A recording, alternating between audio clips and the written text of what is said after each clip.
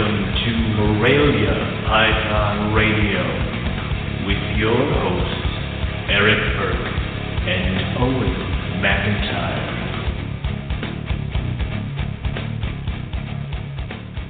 Good evening, everybody. Welcome to Morelia Python Radio. It feels good to be back on the show. Some of us never left. I mean, if we really want to get into it, others have been here the entire time, holding down the fort, if you will. So. Yeah, the show last week was pretty good. It was quite enjoyable as I rode through Pennsylvania.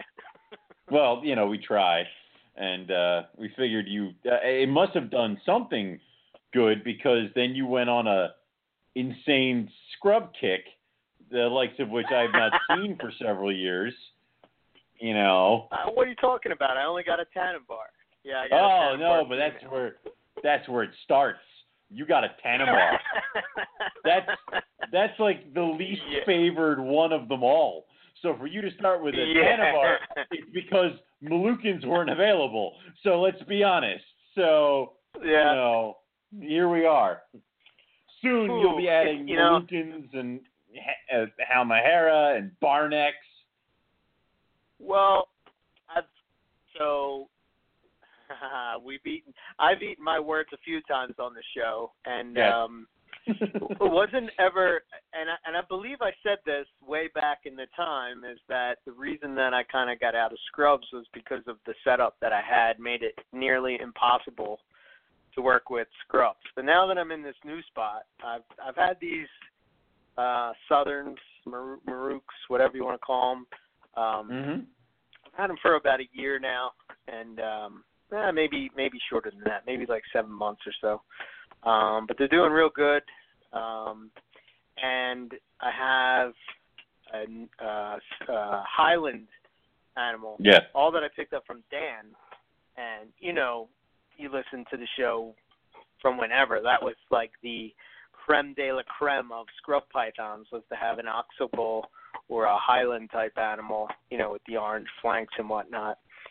So they've never really been out 100%. I kind of got bummed when my Halmahera female died, so I wanted to get that project up and going again. But the thing that sucks is they're so hard to find, and they are sort of like you have to know somebody to know, you know what I mean? So, you know, I just been waiting around patiently, and I was cruising around King Snake of all places. You know, I figured that's where they sell those kind of animals. You'd probably be right. Yeah. So I was over there and I was checking things out, and I saw a female tannin bar, and I kind of regret. So I had a really nice pair. I had not an Xanthic, a Xanthic. An Xanthic, male and was beautiful, patternless. I sold them. Actually, I sold them to you, who you then sold to somebody. They went somewhere, So, but yeah, I kind of always miss, you know, working with those. Even though they're not Morelia anymore, they're still kind of, I don't know. I consider them. And taxonomically, they're not Morelia, but they're kind of in that group to me. You know, the long, thin, prehensile tail, really cool scales on the head type of python. Price was right, so I jumped on it. So, yeah, why not? Now that I'm in a good spot, you know, it makes it much easier to work with those kind of things, you know. And now I'm settled, and I won't be moving and all that shit. So. You pretty much told Dory you're just going to die in this house, and that's it. And she better get used to it. So. Not until I breed some scrubs, then we can move. No, no, we have to wait for the babies to come, then we can move again. Yeah. So that's awesome. I mean, that's a nice little foray into a species that you had deemed never again ever. So it's good to see that, you know, we can go back. Oh yeah, it was probably was more me. I never again. Which surprises me, because you like things that bite and attack. I like the ones that are predictable. Scrubs, they're a lot. What are you talking about? They're the most predictable. They are just like you. No, exactly. But the way they do it, I mean, the white lips have a certain thing. You know, they're gonna do this, and this. They're gonna bluff you, then they're gonna try to bite you, and they're easily defeated if they're in a bin. So, you know, a scrub, you think it's in the bin and it's poking its head out a little bit. All of a sudden now 8 feet of it is in your face. So no. So just no. A little too quick for me. So I will be happy with the animals that I have. No more scrubs. No more scrubs. Maybe Moluccans. Yeah. No more scrubs. So maybe Moluccans. Maybe Moluccans. Yeah, until you see a nice sarong, barnack, or something like that. Dangerous that is hanging out with Chris is that I see all these things, and when he starts breeding them, there will be babies within my fingertips, and I have to be like, nope, and run away. Yeah. Oh, speaking of purchases, I have fallen victim once again to stripes that have been produced by Jason Balin. Did you pick up some of those tigers? Holy shit, they were nice. I picked up a baby boy because I grabbed the boy, and I have this really, really nice striped red tiger female that I got when I picked up the clutch from Kyle, who bred red line animals and stuff like that. So now I've got her that's been slightly removed, and then I have straight from the sources this boy coming, and I'm like, yes, now we can finally get really, really, really nice striped tigers. So I'm excited. I really want just cool striped tigers. So wow. Even though I could probably make really nice striped tigers, but this just makes me happier. So I don't know. Buying it and having it now. So that's cool. Yeah, that's cool. Nothing wrong with that. Yeah, there's some of that. So what was that clutch? What was that clutch? Was it what? I want to say Red Tiger it was to Red Tiger. I think so. I think it was Red Tiger to Red Tiger. But I think this was his second generation of Red Tigers after he's already done all that stuff. So I originally bought his Red Tigers. I think I originally bought them in 2008 when he first produced them. And 2007. 2007. Yeah, I bought them in 2007 when they first produced them, and that's where all my I have two Red Tigers right now. And then of course he's bred them and crossed them back in with each other and all this other fun stuff. So I think he's on now, I want to say these are the first of the third generation Red Tigers, where it was one of the second gens bred to either a first gen or a completely different tiger. So yeah, and the stripes go from the head down to the tail, and that's perfect. All the sides. So if you really, really, really like tigers, just drop a line to Balin, and he'll set you up. They're awesome looking animals. So yeah, I was quite impressed when I saw them. I think he posted them up last week sometime, right? Yeah, Howard got Very one cool. Howard got one this past weekend, and I can't let Howard do things without me, so I had to jump on that. And Jason's being awesome and letting me pick it up at Tinley Park, so I'll be able to show it to you and everybody else. They can all ooh and ah over him. So. Oh, cool. Yeah, which I didn't realize that's soon-ish. So yeah. being able to label that, hey, and being like, hey, I'll pick it up at Tinley. Holy crap, that's not an unreal thing anymore. It's not. I can do that. So. Yeah, that's right around the corner, man. Whew. Mm-hmm. It came quick. Yep. So tonight we're going to talk with Eric Koller from Midgard Serpents. Man, we've been trying to get Eric on the show for a long time. Yeah. I'm glad he's finally coming on.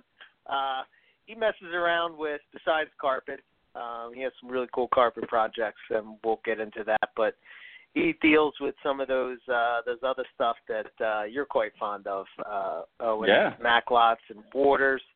I'm curious to talk some olive pythons and some womas and stuff like that. So there's a lot of Australian / Indonesian type of pythons going on. And I guess if time warrants, Casey was wanting to hear some blue tongue skink talk, but we'll see if we can hit that up because I think he has a small group of those. I do have to tell you about my trip to the my trip to the Bronx Zoo. Holy shit, man! What a nice zoo! Oh my gosh, I was really in that spot. I went up there. I got to hang out with Chris Salemi. So my trip to Florida got canceled because my dad was getting surgery on Monday, heart surgery. And he turned out okay. Everything was good. But good. I don't know. Everything we tried to do, the car didn't. There was an issue with the car. The plane tickets, I couldn't get the right time. So it just felt like no matter what we did, something was saying not to go. So we decided to take a day trip up to Niagara Falls. And I said, well, why don't on the way back we stop at, the Bronx Zoo? Not realizing that Niagara Falls is 6 hours away from the Bronx Zoo. New York is a very big state. Yeah, good job. Yeah. But so it took 6 hours from my house to get to Niagara Falls and 6 hours to get to the Bronx Zoo. So it's pretty much the same distance between the two. Yes. But holy shit, man, very, very impressed. Got to do some of the behind-the-scenes stuff. Our good friend Chris Salemi, who is the big cat and bear keeper there. He got to show me the tigers that I've basically seen them since they were born. Chris will send me pictures of them and stuff every once in a while because they are probably my favorite cat and carpet python. So it just kind of rolled all into one. So all into one thing. Yeah, good job. Yeah. So man, it's really impressive, like the displays that they have, and I don't know. Have you ever been there? I have never been. I've had numerous friends from the zoo community as well as the reptile community that have worked there. So I feel like I've seen it, but I need to go. Like I desperately want to go. So that's on my list of things to do in the not too distant future. And then you, of course, went and took a bunch of pictures and stuff and make it even worse.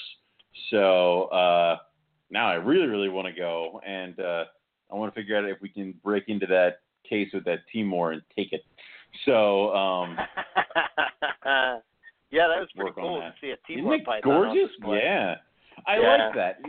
When I went to the Columbus Zoo, they had barnecks and macalots and a bunch of other snakes that you would not normally see in a zoo, which I thought was awesome. So, their Congo display or attraction, whatever it's called in the zoo field, was pretty impressive, man. I mean, like the gorillas are in a enclosure that is kind of like 3 huge shark tanks, like the shark tube that you walk through in an aquarium. And like an adventure. Me of that. It was really neat. It got charged by a big male silverback. It was fun. He was trying to protect you. He thought you were a young hairless gorilla, so he wanted to make sure you were safe. Yeah. I'm an albino gorilla. Yeah. Oh my God, that little one's outside. I have to say, it's exactly it. Yeah. Is he a gorilla, a monkey, a chimp? I don't know what the hell that is. Really sure. We better protect him. I'm glad you got out of there before Chris could accidentally on purpose lock you in a display, and then you become part of the ape habitat, like the majestic hobbit. Yeah, I mean, it's good. I'll let him tell you about the Hobbit display when you head up there. I'll leave that for. Yeah. I don't want to mention it on air, but I think you know what I'm talking about. I do know it because I know that because I know those stories because I've heard from those people. It's horrible. Yeah, it's pretty bad. That it happened. But so, it's pretty bad. I know. Look it up. It shouldn't take that long for somebody to Google and figure out what the hell we're talking about. All right, just Go ahead.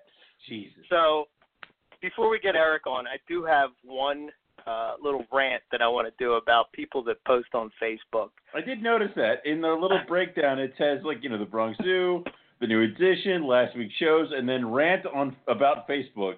So I have no idea what you're talking about. I'm just going to sit quietly over here. Go ahead. So a lot of times I hear people talk about what they call I don't know the term they use, but basically somebody that's been keeping for about 6 months and thinks they know everything about there is to know about reptiles. You know the person I'm talking about. Yes, I do. And I also would say to that, I've been keeping for 10 years and I have no idea what the fuck's going on half the time. So yeah. Exactly. So most of the time, I try to stay out of those things. Yes. Right. Simply because I feel that I'm not experienced enough to get involved in those conversations. I haven't been breeding long enough, or have been keeping long enough to. I mean, there's some things that I do have knowledge on, but for the most part, I just try to steer clear of that because it's nothing but nonsense. But I'm watching this post the other day, and I think it was on the Carpet Python Classified page. And I don't know if it started as a troll or what, but this guy posted up a ball python and a carpet python. Oh, that! Like, I'm going to breed these two together. I ran away from that post as far as, I think I closed my computer and ran away. Literally ran away from my computer. So, yeah. So, that's not what bothered me. I could care two shits about that. Who gives a damn? Whatever you want to do. Right. Your stuff. Go to, So this guy comes on, and I can't remember his name, and I guess it's better that I don't, right? And he starts ranting about, how hybrids are fucking up the reptile industry, and, why would you do this, and it's an abomination, and blah, blah, blah, blah, blah, blah, blah. So I'm listening to this guy go on and on and on and on. So, I was going to answer, and I deleted it. I was going to answer, and the first thing that strikes me whenever this, purity debate comes up, I never understand why the guys that are the purists give two shits about the mixed stuff, because wouldn't that make the pure stuff more valuable? You know what I'm saying? If it comes a point, right? If it comes a point in the hobby where you cannot find, let's say, a pure coastal that has lineage back to, I don't know, Lloyd Lemke, let's say, right? Right. You know what I'm saying? So yes. If you have that becomes what people start to look for. So wouldn't that be what's in demand? So if it's in demand and there's less of it, doesn't that make the price higher?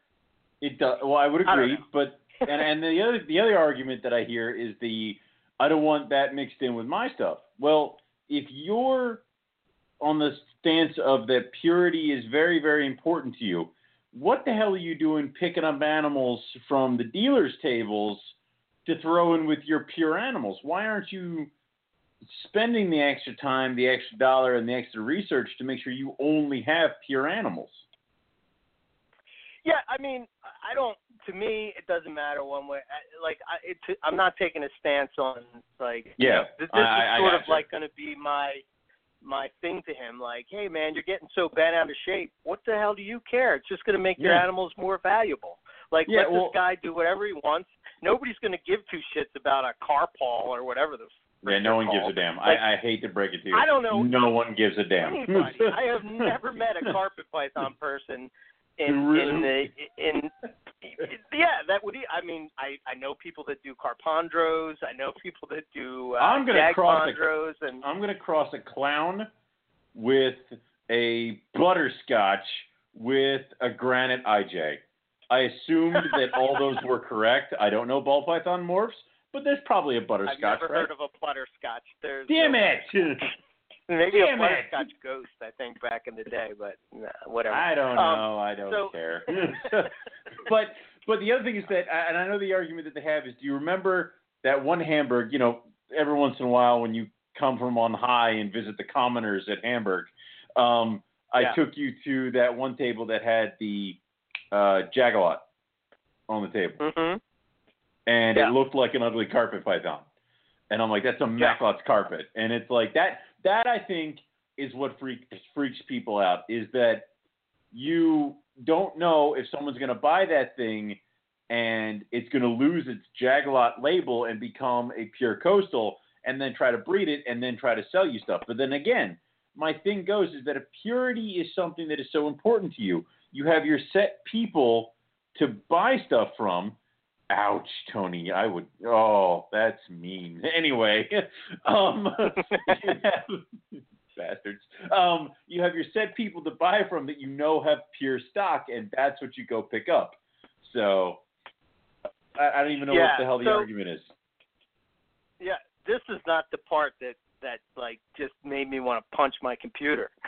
What made me want to punch my computer is that this guy is going on, and I mean, there must have been at least, oh my God, there was like 50 posts from this guy about how much of an abomination he's arguing with everybody.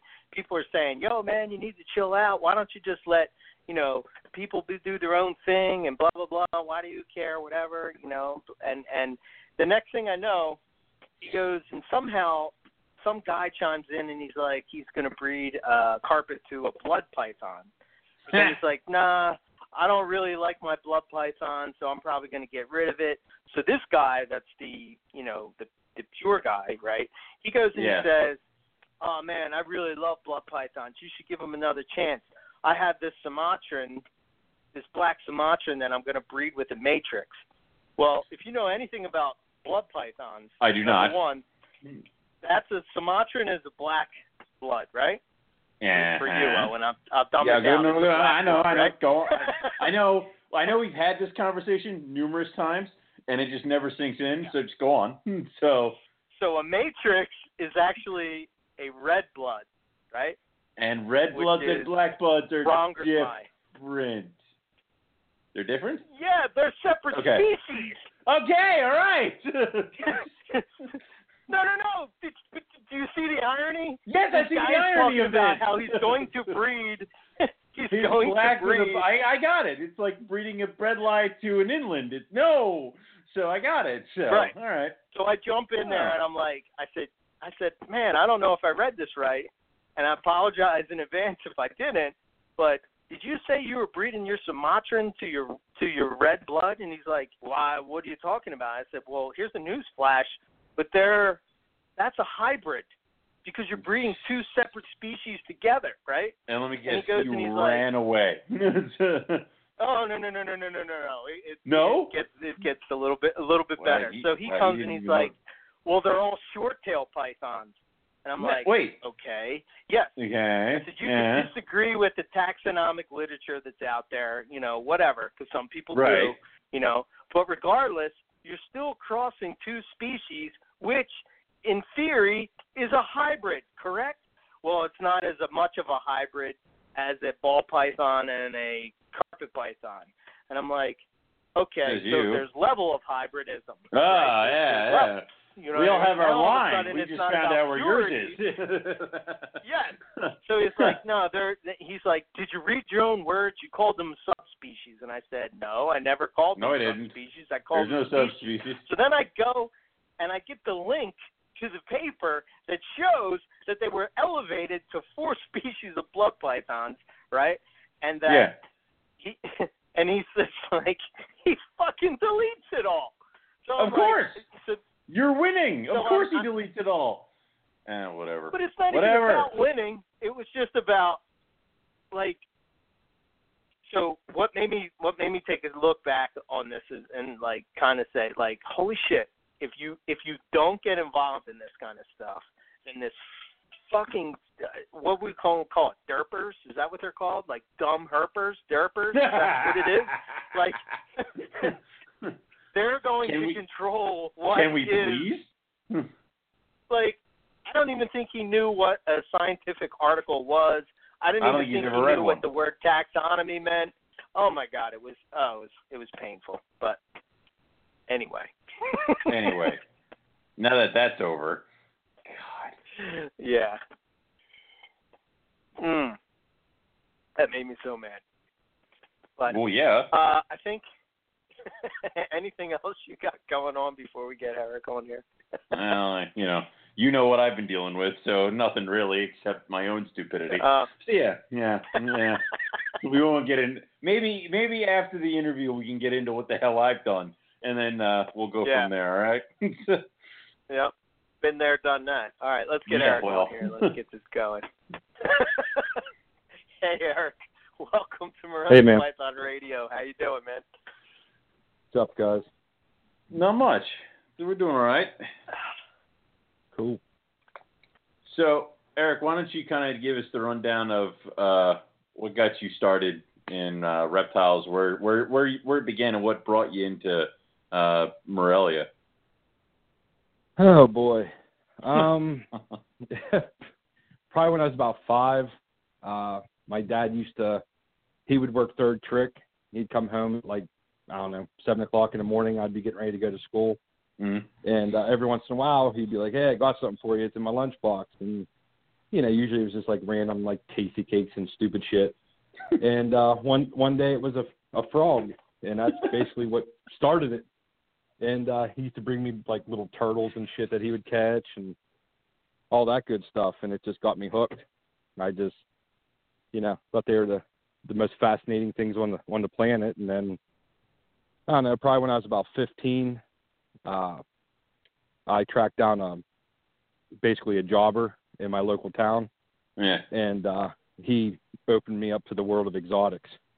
And then it's just been all downhill from there. So is it an immediate thing of just random tiny species, or did you jump 2 feet right into the deep end of the pool and come out with a retic or something first thing? No, I guess my first snake I ever kept was a garter snake. Okay. And again, my dad caught me. And then when I was about 15, my older cousin was driving, and so we used to go hit local pet shops. Mm-hmm. And that kind of opened me up to the berms and the boas, stuff like that. And I kept a berm. I bought a baby berm.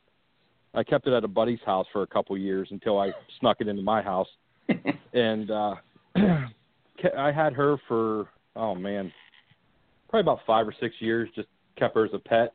Mm-hmm. But I always kind of consider the first 3 real snakes that I bought. When I met this wholesale guy, he wasn't the most personable of dudes, and he basically was like, "I don't know how you tracked me down.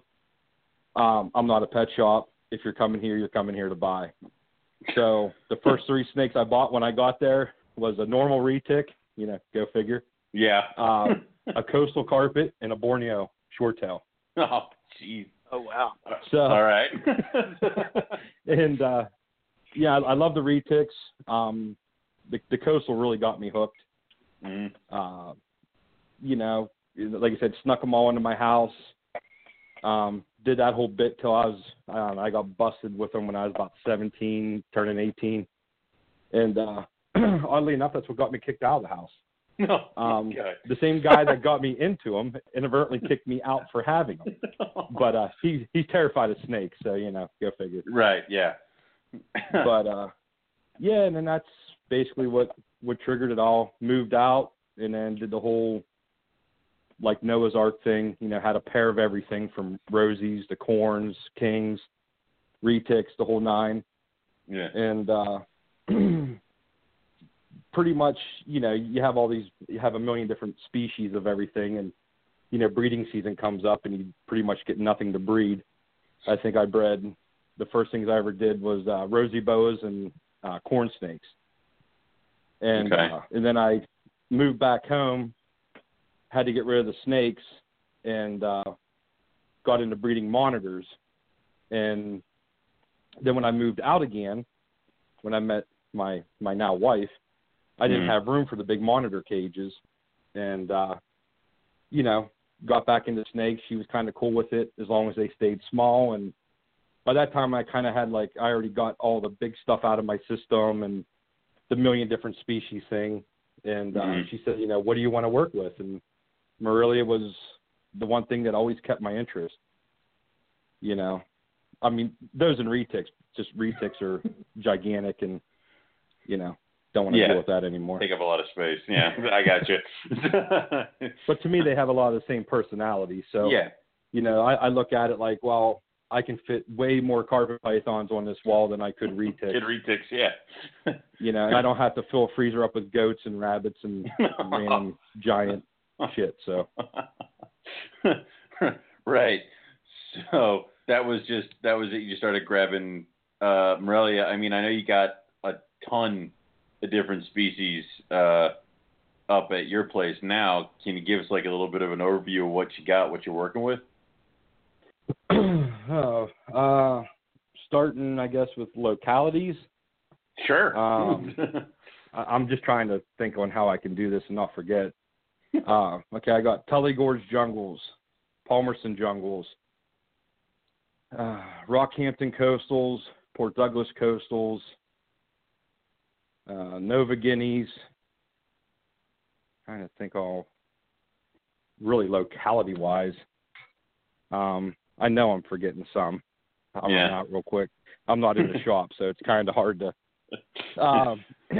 I got a couple U.S. lines of coastals, some U.S. lines of jungles like Van de Vetner, Lazic, Schuett, a high percentage Larry Black project.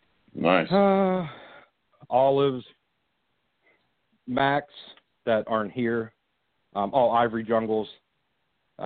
I just walked out, hit the lights, and that was the first one I saw. Those, Granite IJs, Tiger IJs, Axanthic IJs, Axanthic Coastals, Brisbane Coastals. How did I forget them?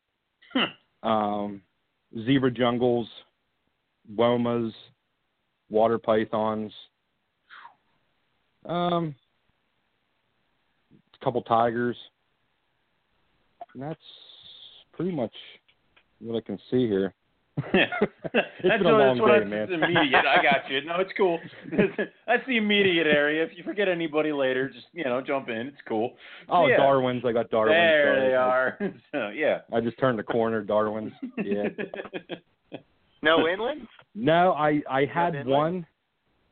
I had one, and I sold it, and I'm regretting it. Yeah, you and I were talking about that at Carpet Fest. Yeah.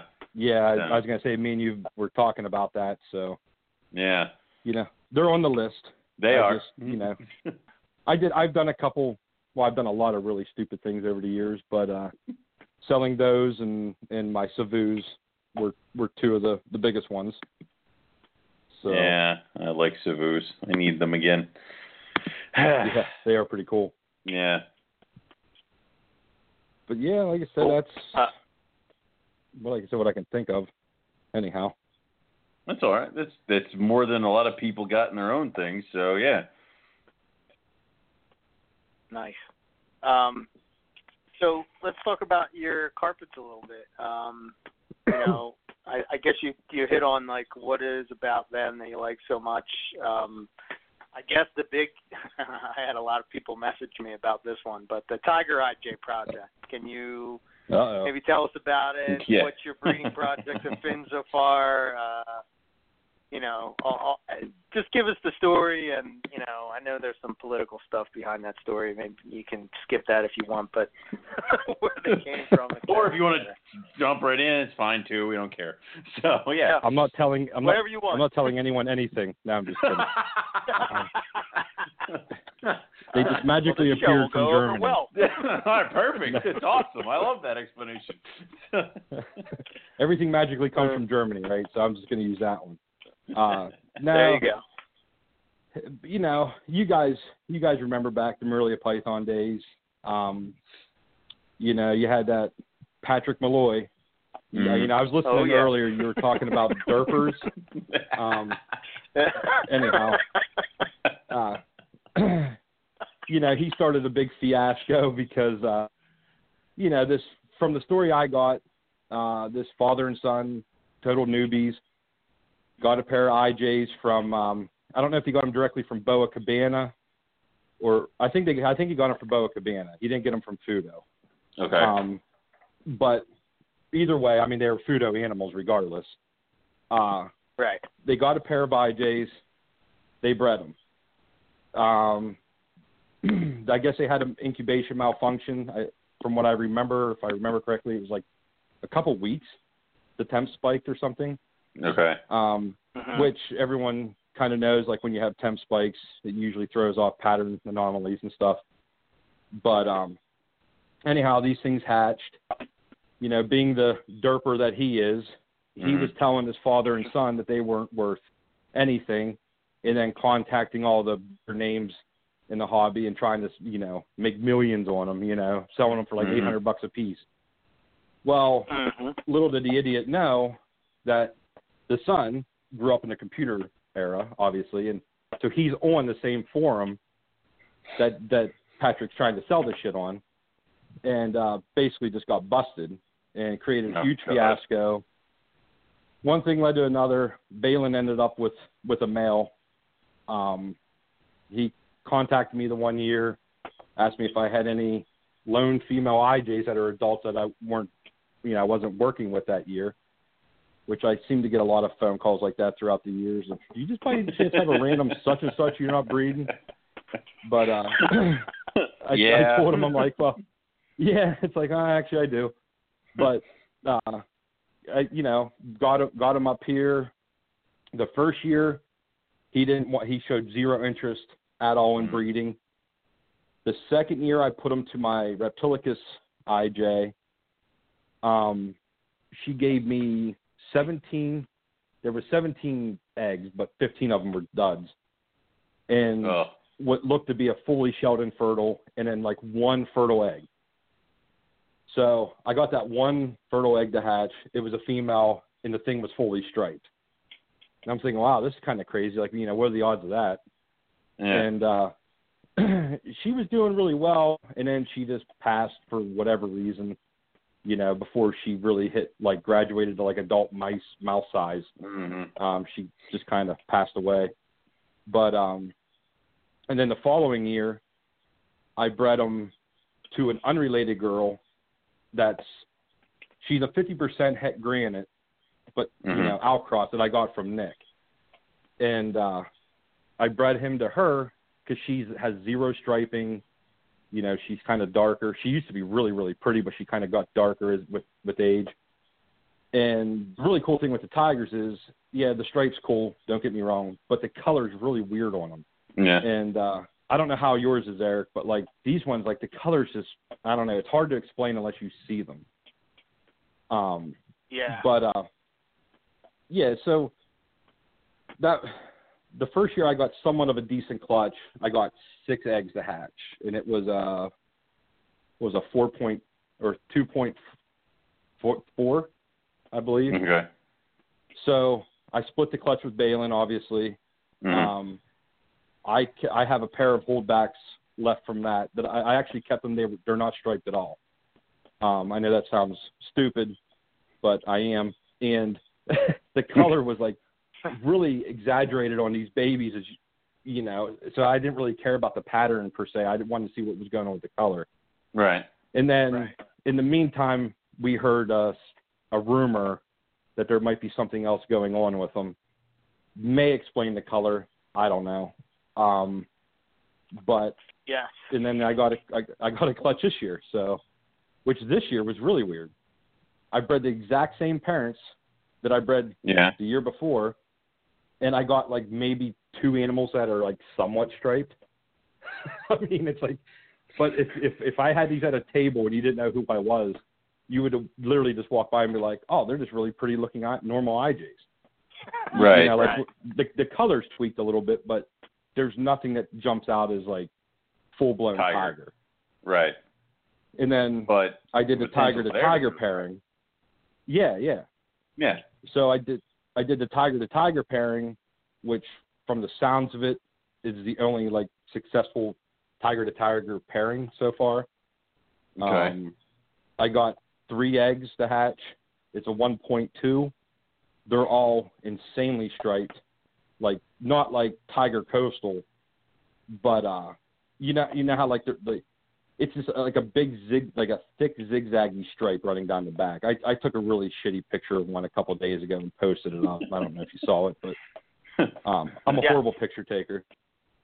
But I was mainly just trying to get the pattern because people were asking me about the pattern. So I'm like, well, the color's off a little bit, but we can all see the stripe now. But one of the girls has a huge inverted kink about an inch down from her head, which is it's a bummer. I mean, I'm going to have to put her down. I mean, she's not eating, but I mean, she's acting completely fine, minus the huge kink. Damn. And the male's being an asshole about eating, naturally. But damn it. the first girl that hatched, the first one that hatched out of the three, she's doing great. She's been pounding food right out of the egg. So, hoping that continues and we can start working on, F2, in a sense, tigers. Raise her up, put her back to the dad, or if I can get this male eating, maybe pair them two up. All that good stuff. One thing after the other with this project, Jesus. So. It's been. I can't even remember when he gave me that tiger male. To be honest with you, I mean it's been years. It was to the point where he actually told me, Jason was like, dude, don't even waste a female on him. Like, don't even do it. It's not worth it. But I'm just like the German in me, I'm just like so stubborn and bullheaded. I'm like, hell no. No. I mean, we're getting Tiger IJ, so you don't know this shit's gonna happen. Yeah. Yeah. I mean, I don't normally like just to pair. I never just randomly pair animals up, but I have. I don't know, maybe 5 or 6 adult IJs of various bloodlines or whatever. So, I mean, it's not like it was hindering anything at this point. So it's like, well, I'm just going to keep pairing them up with the same girl until I freaking get something out of them, goddammit, because that's just what I'm going to do. Right. I could kind of care less about trying to prove her out if she's actually het granite or not. I have other het granites that I can work with. I really wanted to try to get this tiger project back from the dead, essentially. So. Yeah. That's what I put Poison Ivy with, and he killed Poison Ivy. Because he killed Poison Ivy? He's huge, dude. That is the biggest IJ I've ever seen. So your Tiger IJ this big. Mm-hmm. Yes. Oh my God, it's humongous. I don't subscribe to Mike's feeding regimen. I guess I feed a little bit differently, but especially for males. Holy shit! So I put that coastal male sort of smaller with her. than him.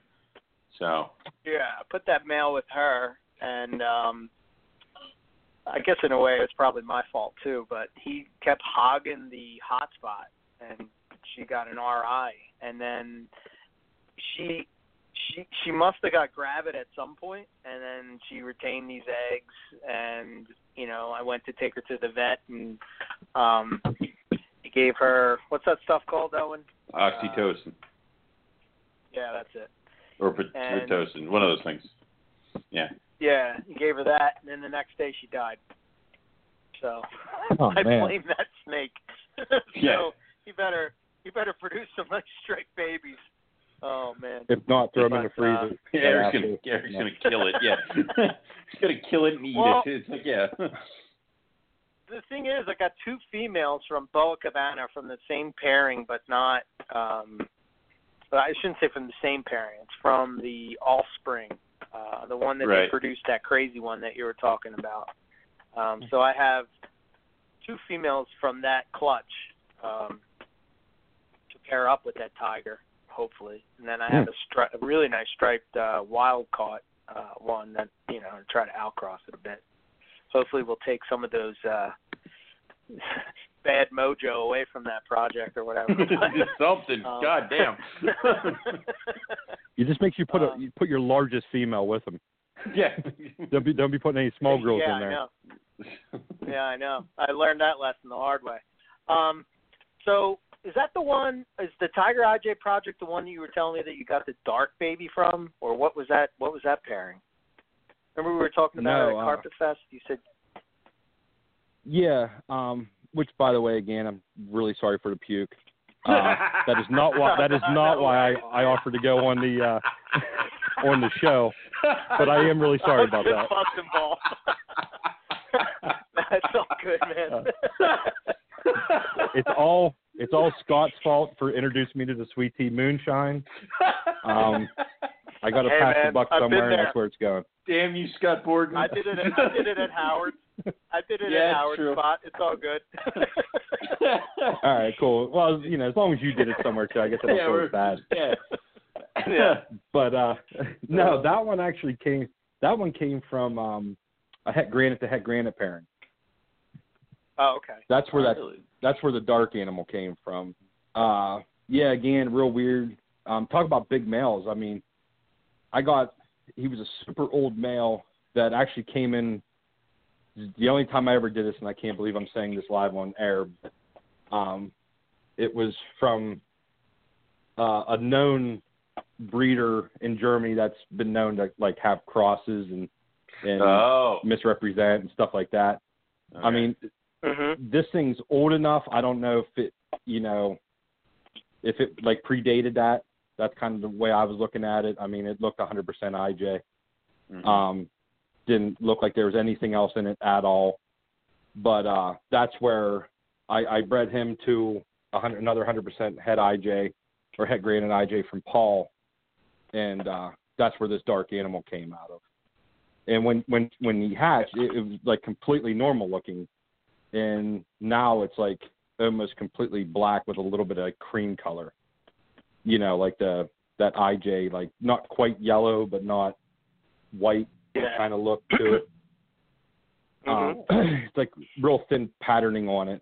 But, the sides, where they usually have the big flames coming up the sides and stuff, they're very, very tiny now. It just seems like as it's getting bigger, it's just gaining more and more black. So, I don't know. It's pretty neat looking. But I had since got rid of that male, but the produced her, by the way. Did you? But, oh, okay. Yeah. It's just even though go ahead. Oh, I was gonna say, even though it was sold to me as a pure IJ and it traced back, I don't know. I didn't want anything associated with that certain breeder, so it went. Gotcha. So nothing against that guy. I just don't, I can't, I can't really have any kind of cross stuff in my collection without getting my balls castrated. So at this point, but Yeah, I know how it goes. Yep. That's why I sit on the fence, man. That's why I'm a fence rider. I just keep quiet. Yeah, I heard your rant prior to me coming on. I didn't really want to touch on the whole purity thing too much, but no, just kidding. Well, let me ask you. Get anyone fired up? You're a guy. You keep pure stuff. That's kind of your thing, right? I mean, that I'm right in that, right? Yeah. Okay. Yeah. So, I mean, don't you think that your stuff would be more valuable at some point? Or no? Yeah, I mean, I'm a huge purist, dude. I mean, that's all the gecko species, any species I had, my dogs are pedigreed. My cat that I don't even like, my daughter's one, and it had to be pedigreed. Everything's pedigreed. Every animal in my house, my fish were locality specific. That's just how I am, Wow, that's intense. Yeah. The way I look at it, dude, it's kind of like whatever gets you to bed at night. Yeah. If you don't mind having, I've had people message me being like, "Oh, sorry, you're a purist," because I didn't want to trade them. They wanted an animal off me and wanted to try to trade me their jungle jag or whatever supernova jag. It's and I'm like, no. And I always kind of put the disclaimer in there I don't know why I should or have to, but I'm kind of like the whole Seinfeld episode, not that there's a problem with that, but I just don't work with these. But not. Yeah. And people come back, "Oh, sorry, you're a purist," and I'm like, I'm no better than you, man. We're all just dudes that breed snakes. It's just whatever you're into doing. I mean, I noticed that. I noticed in defense of the people that keep things. I noticed in defense of keeping things pure, You know, they like the people that'll keep things pure and they'll say something and they'll come on and, you know, these a lot of cross people, you know, I guess, whatever you would call them. I see them as, like, right away, they're like, oh, excuse me, Mr. Purity, like real arrogant about it. And it's not like you're saying that you know what I mean? You're not getting on Facebook and telling everybody every day that, you know, they're abominations and shit. That's what pissed me off about this guy, you know, in particular. Is that, I saw part of this. Everybody's an abomination, and you know, it's just like, wow, man. You're so freaking mad about what? The dude's just keeping a snake in a box. Who cares? It's probably going to produce, 12, 15 snakes? Like, I don't know. Yeah, I mean, dude, at the like I said, at the end of the day, I mean, people, and don't get me wrong, when I first got back into carpets, you know, back in 04, 05, a lot of the stuff was gone. You know, like I come back from breeding monitors, and I'm like, well, where the hell's all the shit? Oh, wait a minute. It's because Jags dropped down to, you know, between like $1,500 and $3,000 that time frame, and the economy was good. Everyone bought a Jag, and then, you know, the first thing that everyone had to do was run out and buy every female whatever that they could get their hands on, because in the beginning, the beginning was, I'm going to breed the neuro out of it, aka I'm trying to recoup my money. Right. Well, people actually did think that they could, you know, breed the neuro out of it, which whatever. But, you know, a lot of those lines got lost. And, you know, I had my balls busted quite a bit back then, because everyone's like, you know, why do you care about lineage? Why do you care about purity? And it's like, well, because that's just what I'm into. Right. And now look at it. You can't sell anything without freaking 10 generations. Yeah. You know, it seems like everyone wants to know the whole damn story behind it. And I wasn't looking at it in like, oh, I'm going to make millions off this in 10 years. Like, oh, this is how it's going to work out. I do what I do because I want to do it. You know what I mean? I don't. Right. And I don't. And the funny thing is, I sell most of my quote unquote pure and locality stuff for the same price, if not cheaper, than what a lot of people are selling crosses for. So to say that I'm thinking that I'm better than anyone else, I mean, that kind of goes to show you that if that was the case, I'd be trying to sell these things for, you know, a lot more. But I don't know. I don't get it. Like, you know, people say all the time, why don't you get into the purity debate? Because that shit's been going on since 2004, and I'm done with it. It's never going to stop. No offense. Like, you guys knew all the battles and bullshit. You know, it's like, it's not going to get you anywhere. So just, you do what you do, and I'm going to do what I do. But I'll be the first to admit, man, there's some awesome crosses out there. Yeah. You know, this Ocelot stuff you guys are cranking out, I mean, phenomenal. You know, Bill, Charlotte, Mike Curtin, you know, really awesome stuff. You know, just the gamma stuff. I mean, that shit's crazy. I mean, even Carpondros, you know, there's been some really, really neat ones produced, you know, as of late. I mean, just because I'm not working with them doesn't mean I don't have to. You can't appreciate it. Yeah, I mean, it's just like, you know, like I tell people, it's like, if someone comes to me and is looking for those specific animals, I don't have to work with everything. You know what I mean? I mean, it kind of sucks because I'm a collector at heart, so hence the collection that I have. But, like, I don't have to keep everything. It's like, if I know someone wants one of those things, I send it to, like, you know, I'll send them to Eric or, you know, Mike or whoever's working with whatever species or whatever morph it is. So, you know, it's just, I don't know. Like I said, it's whatever gets you to sleep at night, man. And that's what does it for me. I like walking in there and looking at, you know, in the beginning, I was just fortunate enough to track down pure lines of, you know, like the Van de Vetner stuff and, you know, the Lemke coastals and stuff like that. And so, like, I like walking in there and looking at in my shop, and when I see a coastal, I know that it's a coastal and that there's no question marks in it. You know, that's what I like. And then it got to the point, you know, with Paul, you know, and everything. Now it's like, well, it's not just good enough that I can look at pure coastals. Now I got to look at Rockhamptons and Brisbanes and, you know, locality stuff. Why not? So, which is, I mean, that's so cool that we have access to that stuff. I mean, I never in a million years thought that I would have locality coastals and jungles that, you know, are It's insane. I mean, you can't get any purer than that. You know what I mean? Like, and they're nice on top of it. You know what I mean? Yeah. I don't know. They don't look like crap. I think they are. Just to work with the species that we work with. You know what I mean? Like, the guys that had the, basically had the balls to get the job done in the early days. You know what I mean? And so we have access to the animals. You know? That's awesome to me. I'm just happy to be able to work with them. It's just like, I mean, even at the beginning of when we started doing the show, I mean, rough scale pythons were, unattainable. I mean, I remember back in the early days of MP, if you had a Darwin or an inland, it was like, oh my God, now where'd it's you get that? Yeah. No, nobody gives a shit, And in a way, it's kind of sad. Darwins are just where they are because of the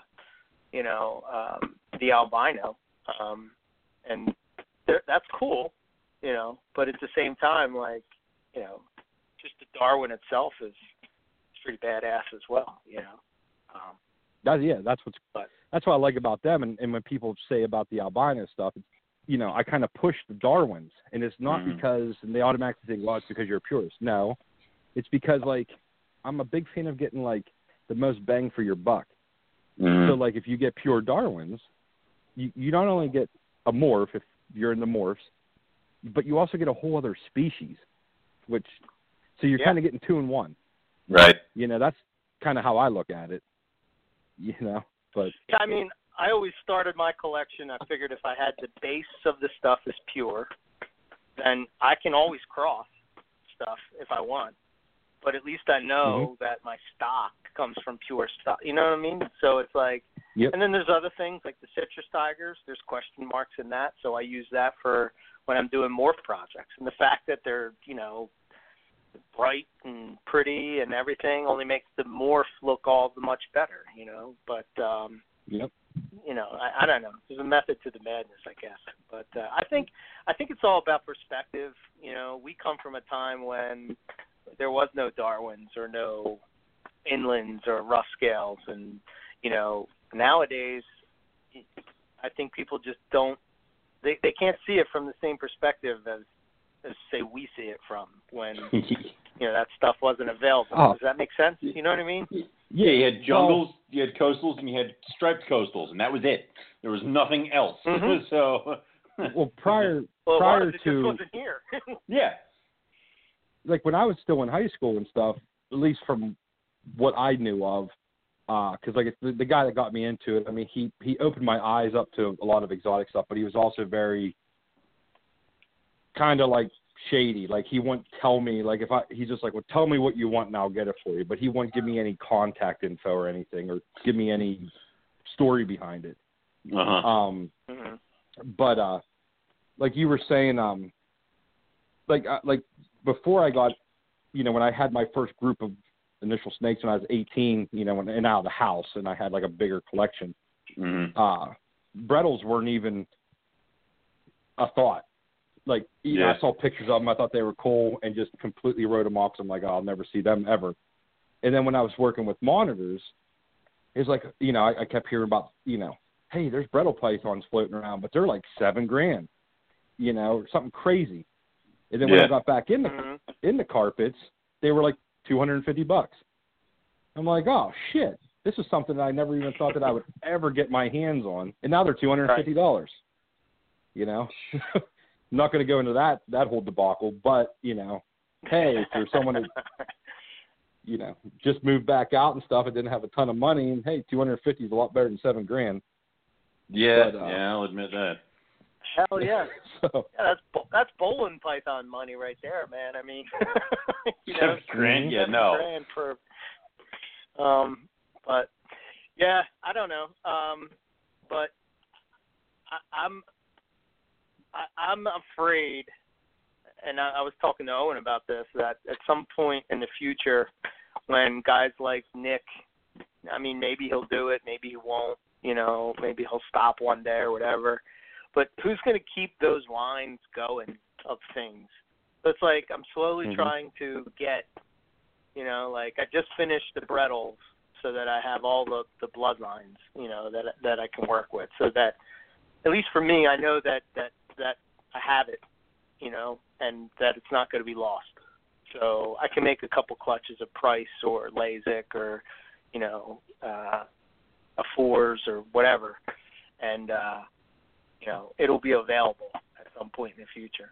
And if everybody did that kind of thing, then, you know, the lines would stick around. But like Jungles, I mean, you work with the Van and Vetter Jungles, which is probably super rare. I mean, I think now they are because of the same reasons you're saying.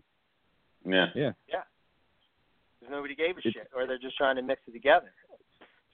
You know. It's kind of like, you know, people take stuff for granted, and they don't look a lot of times like 3 years down the road or 10 years down the road, stuff like that. Like, you know, again, like, I don't know, some around 05, 06, I really wanted to get Macklot pythons, right? Because one of my tattoo artists had some, and I thought they were really badass, and I wanted to get some. And back then, they were like, adults were like $50 a piece all day long. Yeah. People couldn't give them away. And I remember a lot of like guys I was talking to, like, dude, why do you want to work with them? You know, they're only a $50 snake. And it's like, well, first off, I only work with what I like. I don't chase the dollar, you know, the next big thing. You know, if that was the case, I wouldn't be in carpets. But like, or Liasis, how about it? Yeah, but, the whole room would look different. Yeah. Yeah. So it's, you know, everyone's like, why do you want to work with them? Why do you want to work with them? And then fast forward, you know, 10 years, and until recently, good luck trying to find any. You know, Lance Portal was producing some, Ryan Young was producing some. Other than that, they were gone. You know what I mean? Like, you couldn't find them anywhere. And then all of a sudden, everyone starts wanting Macklots. And it's like, well, you shouldn't really look at the dollar value. I mean, the way I'm looking at it, I look at it like their personalities are cool. You know, I dig the way they look. I like olive drab snakes. You know, hence coastals are my favorite. Olives, you know what I mean? Like, I like that. I like that look. You know, work with what you like, man. Don't worry about, you know, what's going to make you millions. You know, I don't know, just how I look at it. But the same thing with like the Australian water dragons. You know, everyone took them for granted. I remember a buddy of mine bought one at a show for like $50, right? Kept it for a couple years. I hadn't talked to the dude in a while. In the meantime, Bert died, and my buddy's wife got pregnant. So next thing you know, he calls me up out of the blue and says, hey, can you sell this Australian water dragon for me? I'm like, yeah, all right. So I go and I pick this freaking thing up, knowing hardly anything about them other than that they were just really cool. But, you know, they were just kind of like I wasn't in the lizard, like those kinds of lizards at the time. Right. Come home and I put it up on Fauna, and I'm just like, best offer, because I didn't know what the hell the thing was worth. Yeah. And the thing sold in like 10 minutes for $350. Jesus. I'm like, this thing was a $50 animal like 3 years ago. Well, that's what's going on with ring pythons. They were, I heard, from what I heard, people could, like, you would walk into Hamburg and people would try to hand them to you and then run away. So, you know, now it's like, what are they, like $600-700 a piece now? Something like that? I might be even lowballing that. Yeah. And it's like, Jesus Christ. So, you know, and unfortunately with a lot of these side species or the species that don't have a morph in them, they tend to just be totally cast by the wayside. And if they are, sometimes we have to re-import them back into the States to get them back into herpetoculture. It's like, I mean, Dunn's pythons right now are kind of iffy to get a hold of, and there's a few still kicking around from eons ago, but you'd like to see more of those, but they're non-morph species, so who's to say that all the adults that are here, they could be gone and then we're screwed, so. That's the same. Me and a friend were just talking about the rough scales last week, you know, how it's a shame, you know, because, I mean, you got me hooked when I held yours down at Hamburg. I mean, that thing was just badass. Yeah. And I haven't gotten them off my brain since, but they just, you know, it's kind of weird. Like, they just kind of fell by the wayside. It's such a cool species. I know. But, you know, God forbid they're not white and yellow, so no one gives a shit. Now, don't get me wrong, I have some morphs. I got morphs, but I'm much more, if I had to choose one or the other, I would definitely go wild type. I mean, I like playing with the morphs, keeping them, pure within the species, but, I'm much more of a wild type guy. And like I said, I mean, how can you not like just a normal coastal, Like, to me, I think they're like awesome. Yeah. But, yeah, like I said, I mean, everyone has different, some guys are really into the morphs, and that's totally cool too. Yeah. But, yeah, the rough scale thing was a bit of a shame, like how they just kind of, I mean, they're still popular, but they're just not, people just don't seem to be going crazy over them like I feel that they should. Yeah, and I mean, it's almost like the same thing that happened with olive pythons. Is people got crazy because they were available. Then I think they kind of did a dip, and then they came back up once the albino reappeared, and they'll eventually dip back down again because people are like, it does this and it does white, whatever. And then only the people who really like the species for what it is will continue to fiddle with them, fuss with them, play around. And then maybe another morph will pop up and some people want to get back into it. But other than that, if you're not into the species, you're probably not going to have a pair.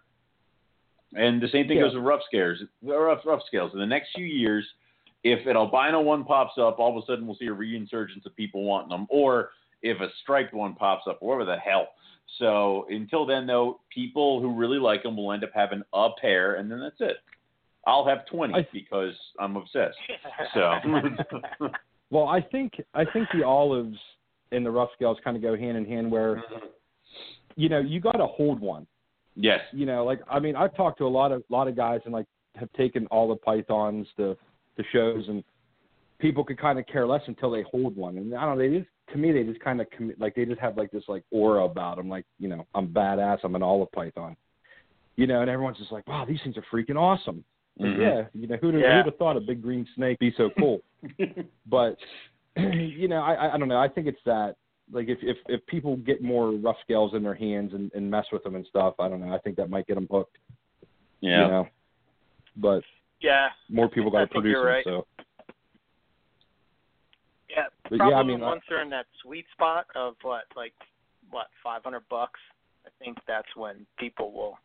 I think that's what people are waiting for. They're like, I kind of want to get that, but it's kind of like it's not the top of the list type of deal, and it's like, Well, it's kind of I don't. From the way I'm looking at it, and I mean I could be completely wrong with this because I don't know how they sell. I don't really talk to too many guys that really breed them, but it's kind of cool because the dudes that are breeding them are holding out on their price. Mm-hmm. Because a lot of those guys invested big money into them in the very beginning. Yeah. So they're not willing to take a big hit, which is cool. I mean, it's a rare species. The value should be up a little bit. And I think people just kind of see that, and it's kind of going hand in hand. I think once something's got to break, either more people need to get a hold of them and start breeding them, or the price needs to maybe come down a little bit. Like I said, you just need to get them out there a lot more, and I think they're really going to take off. You don't really see that much of one of them. I mean, how many guys are actually posting pictures of them? The only guys that I know of who will be breeding at 4, 5 maybe. Yeah. Everybody else bought adult pairs from Cam and either can't get them to breed or kicking around with a single male or female, and that's pretty much it. And then you have the guys who kind of have it nailed down. So, yeah, very cool species though. Yeah, definitely. I don't have them yet. I'm waiting on Owen to produce some. You might either that or Brian. Yeah. So. Oh, Nick's got it. Nick has one of my boys. I mean, he's kind of that way. So yeah, Father Nick. No, I want him from you, Owen. All right, fine. Give me a year. I'll be right there. So that's where I want him. I want him from you. I want him from the rough scale, super passionate, super excited about rough scale. You have a problem. He would own if he. Yeah, if I had to make a choice. Yeah, you have a problem when you have one tattooed on you. So that's usually how that goes. But I can't bitch, dude. I got a Brisbane coastal head tattooed on me, so I can't really say anything. Yes. So. Awesome. Perfect. I figured my tattoo guy wanted to do a realistic tattoo. Asked if he do it on me. I'm like, absolutely.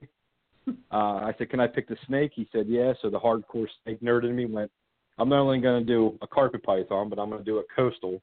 And on top of that, I'm going to do a locality coastal just because I can. So I did a Brisbane. That's awesome.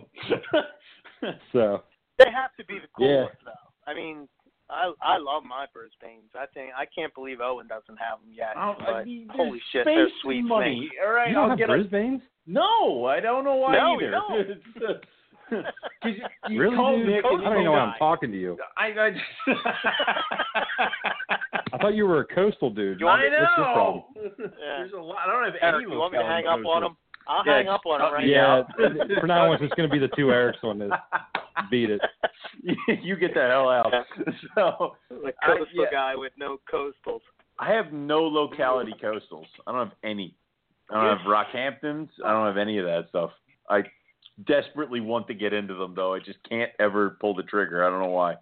So. Well, I can't help you out this year. He's waiting for me to produce them. Yeah, there you go. Yeah, I'm waiting for you guys. So, well, I'm telling you right now, it's going to be real easy to get me to buy these things. You just got to produce them. So, yeah.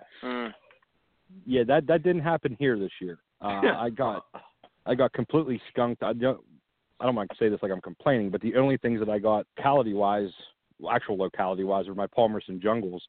Nice. And then I got another clutch of Nova Guineas, but the Palmerstons was actually I was like a little kid when I saw eggs from them because, I don't know, it took me maybe, 7 years to finally get them to breed.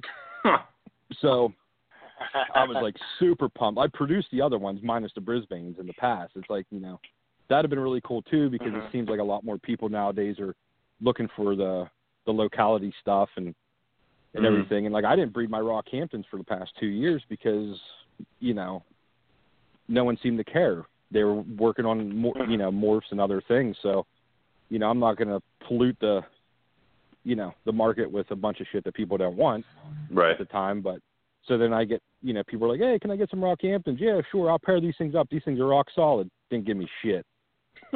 People, can I get some Port Douglases? Oh, wow. Didn't give me shit. That's what you get for, trying to help, I guess.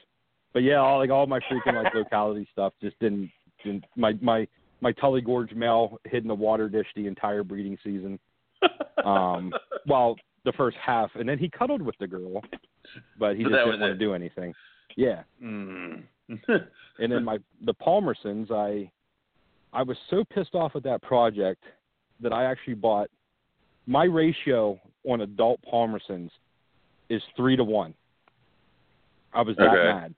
I'm like, I'm going to get a fucking male to breed this girl some way or another.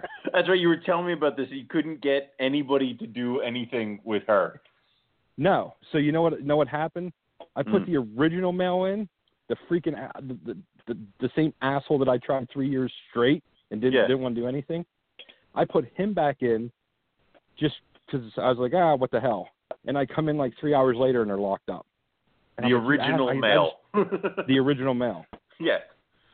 So, yeah. So, wow. And you guys need an adult Palmerston, let me know. I got a couple males that I'll loan you. But, damn it, I was hell bent on getting a Palmerston clutch. I think those things are really cool. I do like them. Did you get some nice stripes in there? Or? Yeah. I actually got a lot of banded ones, which is really cool. Really? Only for the fact that they're known for striping. So it's kind of neat to flip, switch it up a bit. I got 3 sets of twins out of the clutch, but I got a pretty good diversity of them. As far as patterns go. Cool. I think there's 15 of them out there. Really? Somewhere around there. Yeah. Yeah, I mean, well, dude, Nick brought him in 07, 08? Yeah, I remember that. 2017. I mean, if her first clutch wasn't decent size, I'd have flipped. I mean, she was a giant virgin by this time. It's like, it's like, my God, man. Come on. Now, he brought him in. Now, I saw Palmerston's were kind of like a big thing when he brought him in. And do you think maybe some of them have even kind of drifted into kind of like the same pitfalls that we have with coastals, that people have taken a lot of palmersons and started throwing them into zebra projects? Mm-mm. No? I don't think so, because they're not pretty. I mean, well, they're not like what everybody would consider a pretty jungle. I think.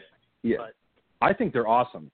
But, yes, I understand what you're saying. Like, people think of jungles, they think of the 30-year selectively bred neon yellow and jet black, bada boom, bada bing kind of thing. Yeah. One of the reasons why I got into carpets is because I like diversity. Mm-hmm. I like all the different, patterns and colors and the different species and stuff. So when I walk in there and I'm looking at like a wall of jungles, if they were all blazing yellow and jet black, to me that would be boring. Right. I know that probably sounds ludicrous, but like I like looking like I kind of dig the ugly ones, because they're like, wow, at least you're fucking different looking.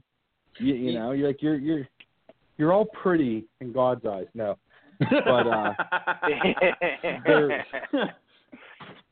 I don't know. I kind of dig them because to me they signify like what a wild jungle looks like.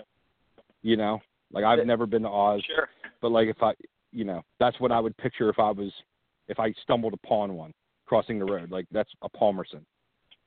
I don't know. That's kind of like what I dig about them. And you were saying about certain localities falling by the wayside. That kind of happened with the Rockhamptons too, because they're a darker locality. They're a northern locale, so they're not a whole lot different than what a lot of our other coastal U.S. lines are. In a sense. I mean, to me, their head structure is a little bit different, and I'm still old school, so I love head patterns, and they got like the craziest head patterns of any carpet, I think. Yeah. But yeah, they do. They're badass. Yeah, they're pretty nuts. But they're, like when they came out, shortly after, well, a few years after that is, the Brisbanes came out, and that kind of just like trumped Rockhampton stuff. Mm-hmm. And it's kind of the same thing with like Tully Gorge versus Palmerston. Tully Gorge jungles tend to be a little prettier right out of the gate, so everyone gravitated like they want them. Right. Palmerston's kind of took a back seat. And it kind of sucks because I think both of those projects have a lot of potential.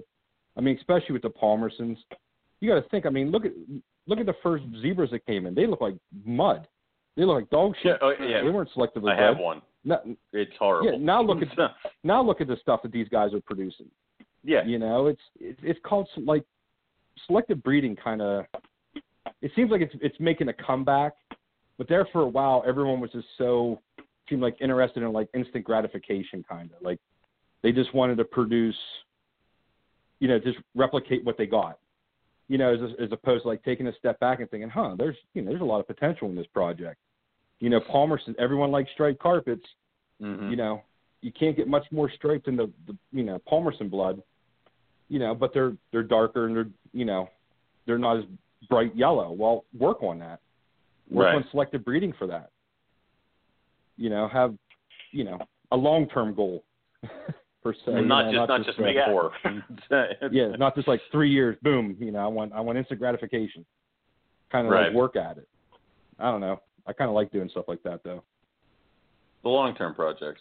I mean, those are the most fun in my opinion. You get that one baby that you've been like, this thing is 4 breedings in the making of crossing this animal with that animal to that animal to finally get it. It's almost like when you finally get that clutch that actually those animals that you've been trying to breed for so many years to actually have eggs. It's like finally, goddamn it, yes. So that's what you want. I mean, that's what I like the long-term projects for. Why do you think I even mess around with white lips? For the one time that they will actually have babies for me, I can lose my mind. So, Oh, dude, white lips are badass. They're on my list. I love them. I'm not going to knock you on them. So much. Yeah, they're cool snakes. So cool. The guy, without guys, like I said, without guys keeping. What's that? I was going to say, the guy keeps white lips, but he won't keep scrubs anymore. What the heck? Nope. No more scrubs. Well, I hate to say this, but I'm kind of on Owen's camp again on that one. I'm in the same boat. Love the scrubs. Just, for you I don't either? know. Right now, not for me right now. Wouldn't mind getting some Moluccans down the road, but other than that. See, everybody likes Moluccans. Nobody likes scrubs. So it's just the way it goes. See, this is the good thing about the hobby, though. Like, you guys will keep the white lips alive, and then we'll keep the scrubs alive. There you go, perfect. And then all all these things kind of stay on the up and up. But you're talking about locality stuff, and this one just boggles my mind that more people don't care about this. Or maybe, you've bred them multiple times, but the Nova Guineas, like, maybe you can try to hype that project up a bit. Tell us about it, what you're doing with it, etc. Like, even the guys that are into IJs, they don't. It seems like they don't. I don't know. I know there's a couple guys out in the West Coast that I'm not going to name any names, but it is a little odd that they don't own any Nova Guineas. But I'm just kidding. Pretty hardcore IJ guy. But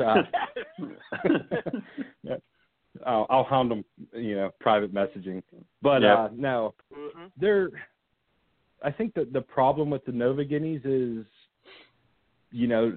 again, not enough people have them to spread the word. I'm horrible at it. I very rarely post other than a random really crappy picture every now and then. And even in the beginning, I was, when I got my first clutch, I was ecstatic. And I remember, like, no one knew anything about it. It was like, okay, whatever, the little brown carpet python. But, and it's, a lot of it's my fault, for just not, putting them out there as much. Mm. It's, now I got, Lance has some, he's been posting a lot about them. So that's, like I said, I think once more people start getting them, they'll really take off. I think they're crazy. I love them. Anyone who says that they're an IJ is nuts. They're not even close. They don't have the same head structure, the same body structure. Nope.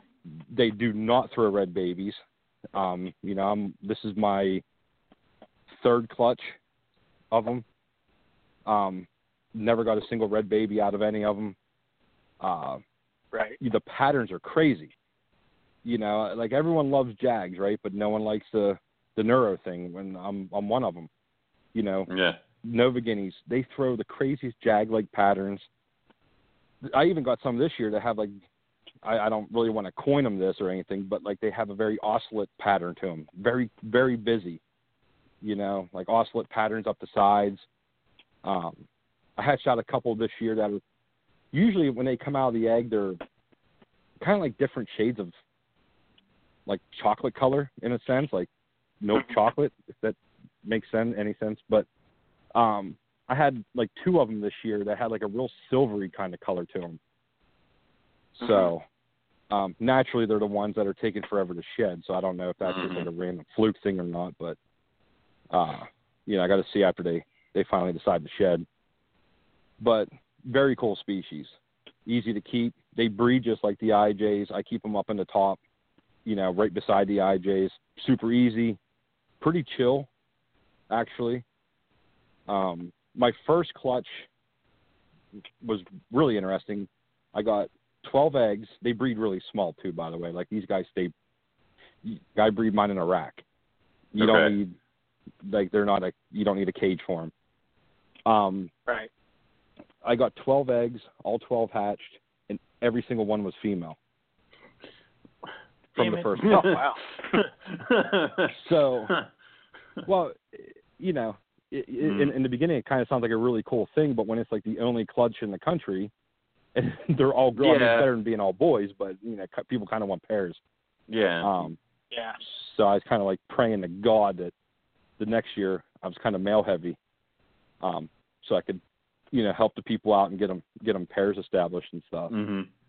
But and then this year coming up, I've been holding her back. She's been ready to breed now for a while, but I held one of those females back from the first clutch, and I'm kind of curious to see what the sex ratio is with her, because like I said, that I've never had a clutch that 12 babies and they were all one sex.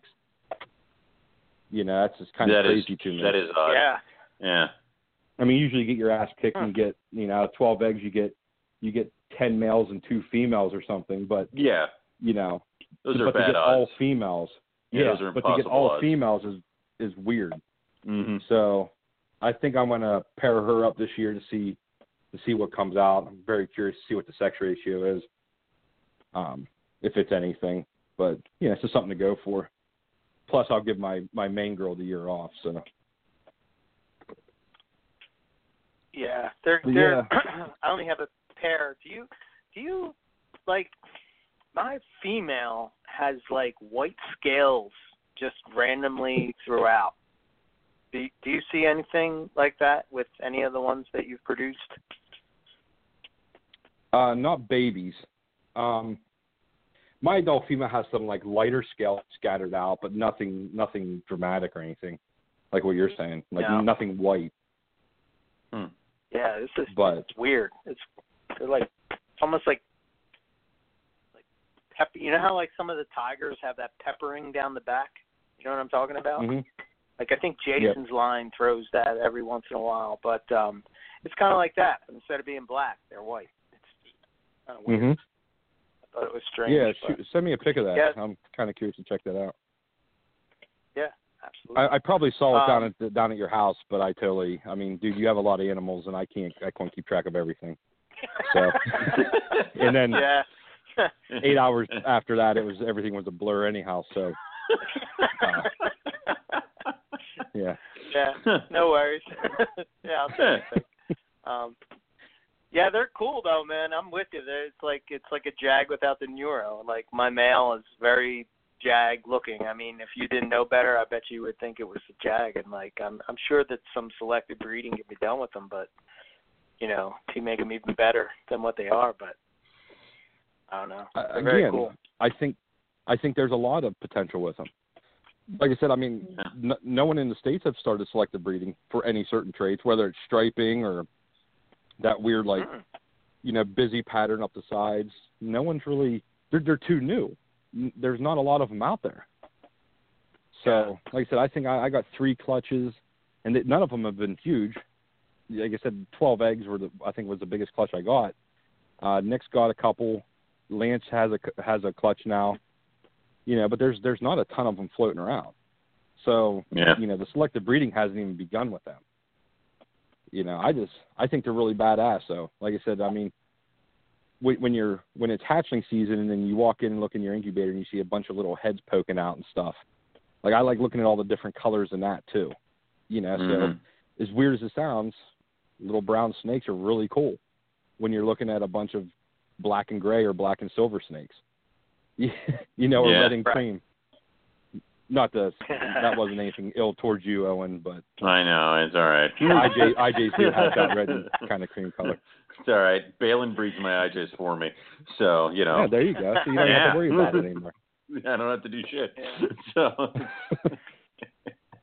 Now I can't get them. Which I saw them. They were nice. Those grants were cool. Yeah, but now they won't eat. So now they're here and pissing me off. It's like they know I'm not capable. I told Owen. So they're like, you're the IJ hater. You're the IJ hater. No, we're not gonna eat shit. That we're gonna die to spite you. But it's just like when you're feeding the collection and all the baby coastals and all the baby jungles are eating, and then you get to these 2 IJs. You're like, fuck you too. So it's I'll get there, but they're pissing me off right now. So it's kind of funny you said that, because out of the clutches this year that I had, when I went down, started feeding, the Axanthic IJ clutch pounded food. Axanthic coastal clutch pounded food. Every Van de Vetner clutch baby, there's only 6, but every single one of them ate. The Ivory Outcross stuff, all ate. I get to me and Jason's freaking Tiger IJ clutch, which was like 11. Not a single one of them little bastards ate. I walked in, I'm like, what the hell? Like all these other snakes are doing fantastic, and then it's like this one IJ clutch. I'm like, I'm already pissed off at you to begin with because you're not striped, and now you're gonna refuse food. Like, I was about ready to call Jason and be like, dude, you're gonna get like 11 freaking Tiger IDs in the mail here tomorrow.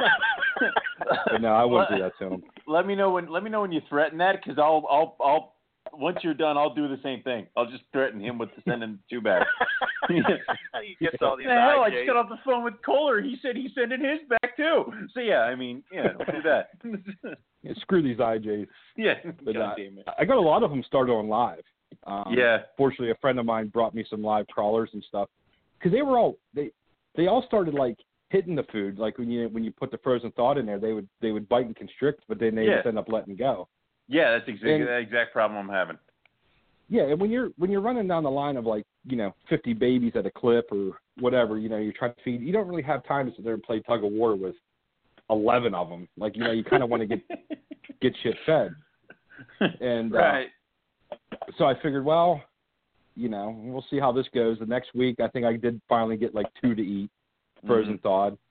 And then, like I said, a friend of mine brought me a bunch of live, and that really did the trick. I mean, they all took them. So I think all but one now in the clutch has eaten. I had the same kind of problem when I hatched a clutch of breadlie. None of them ate. Really? The entire clutch didn't want it.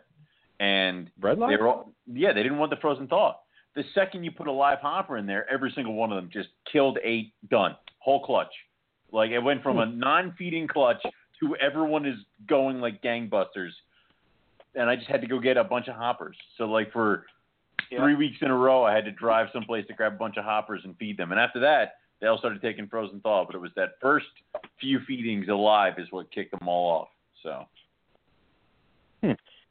I've had that same experience. That's why I just start with live. I'll probably go get live for these guys. So just call it. Yeah, I can't get it in my area though. Yeah. That's my problem is, unless I want to go spend, there's a pet shop about 40 minutes away from me. Hopefully he still breeds them. He still breeds his own rodents and stuff up there. But at one point he wanted $150 for a crawler. I'm like, dude, you're psycho. But it's retail, I guess. I don't know. Yeah. I guess rodent prices are pretty high, but yeah, I'm like, really, dude? I need 30 of these things. That's You're gonna ridiculous. do that to me? Yeah. So, we worked out a deal, and I haven't went up there in the past few years, but previously, I've had I had random gecko species that I was breeding or whatever, and I'd take some up and we'd do some trades and shit for them. Mm-hmm. It's dude, I just can't see myself spending $150 on a crawler mouse. I'm not doing it. No, that's adult rat price. Jesus Christ. Yeah, I'll put them in the freezer before I spend that kind of money on them. No, I'm just kidding. I'd be tempted. I'm not gonna lie. Right. But, well, do your job, eat your food. So. Yeah, right. Adapt or die. What's your? Let's hit on anything special you do for breeding. What's your prototypical python breeding for your carpets? Yeah, I guess. I don't really for carpets. My shop has I actually have a furnace out there, a house furnace, so I can control the night drops, the ambient night drops and stuff with that. Usually, the first weekend of December, I'll go in and I'll drop all the belly heat. I usually keep a belly heat around 90 to 93. And, starting first weekend in December, I'll only drop the belly heat down. I'll drop it all down to about 85, 86. I don't kill it anymore. I did that in the very beginning. I had a couple young males get RI, and without realizing it, then you try to combat stuff, and next thing you know, a lot of males have RI. And then it was I had a pair of Rockhamptons. Well, it was the Rockhampton male. I had a pair of Jags from Paul that were, from the original line, and then 50% Rockhampton on top of it. It was that male. I think my one Van de Vetner male. So it was a lot of key projects that if the males died, I was kind of screwed in a sense. Right. And that's exactly what happened. They got RI. Like I said, the vets in my area aren't real big reptile vets. I did the dosages that they told me to do, and they all ended up dying. I'm thinking, they got overdosed, and that scared me.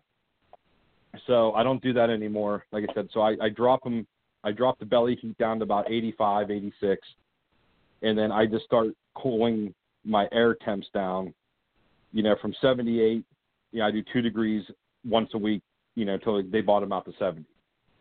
So I'll go 78 down to 76 and 74, 72. And at the same time, my lights are built into a timer into the wall as well, so I can control the daylight cycle at the same time I'm controlling my ambient temps. And they're all just right there. I can just walk over to that section of the wall, press a couple buttons, and I'm done. But that's basically all I do for the carpets. I can't speak for Brettles because I've only ever bred them one time, and I got 2 eggs. And that was the only year that I actually, remembered in a sense, gave a shit to, do what you're supposed to do with them. Cooling them down. That really annoying thing you got to do. Yeah. Well, it's not even so much that. It's since they breed later in the year, I'm always I don't know. I always got a million things going on. I just always forget to pair them back up. I'm right. Oh, shit, I was supposed to do that. Yeah, well, not this year.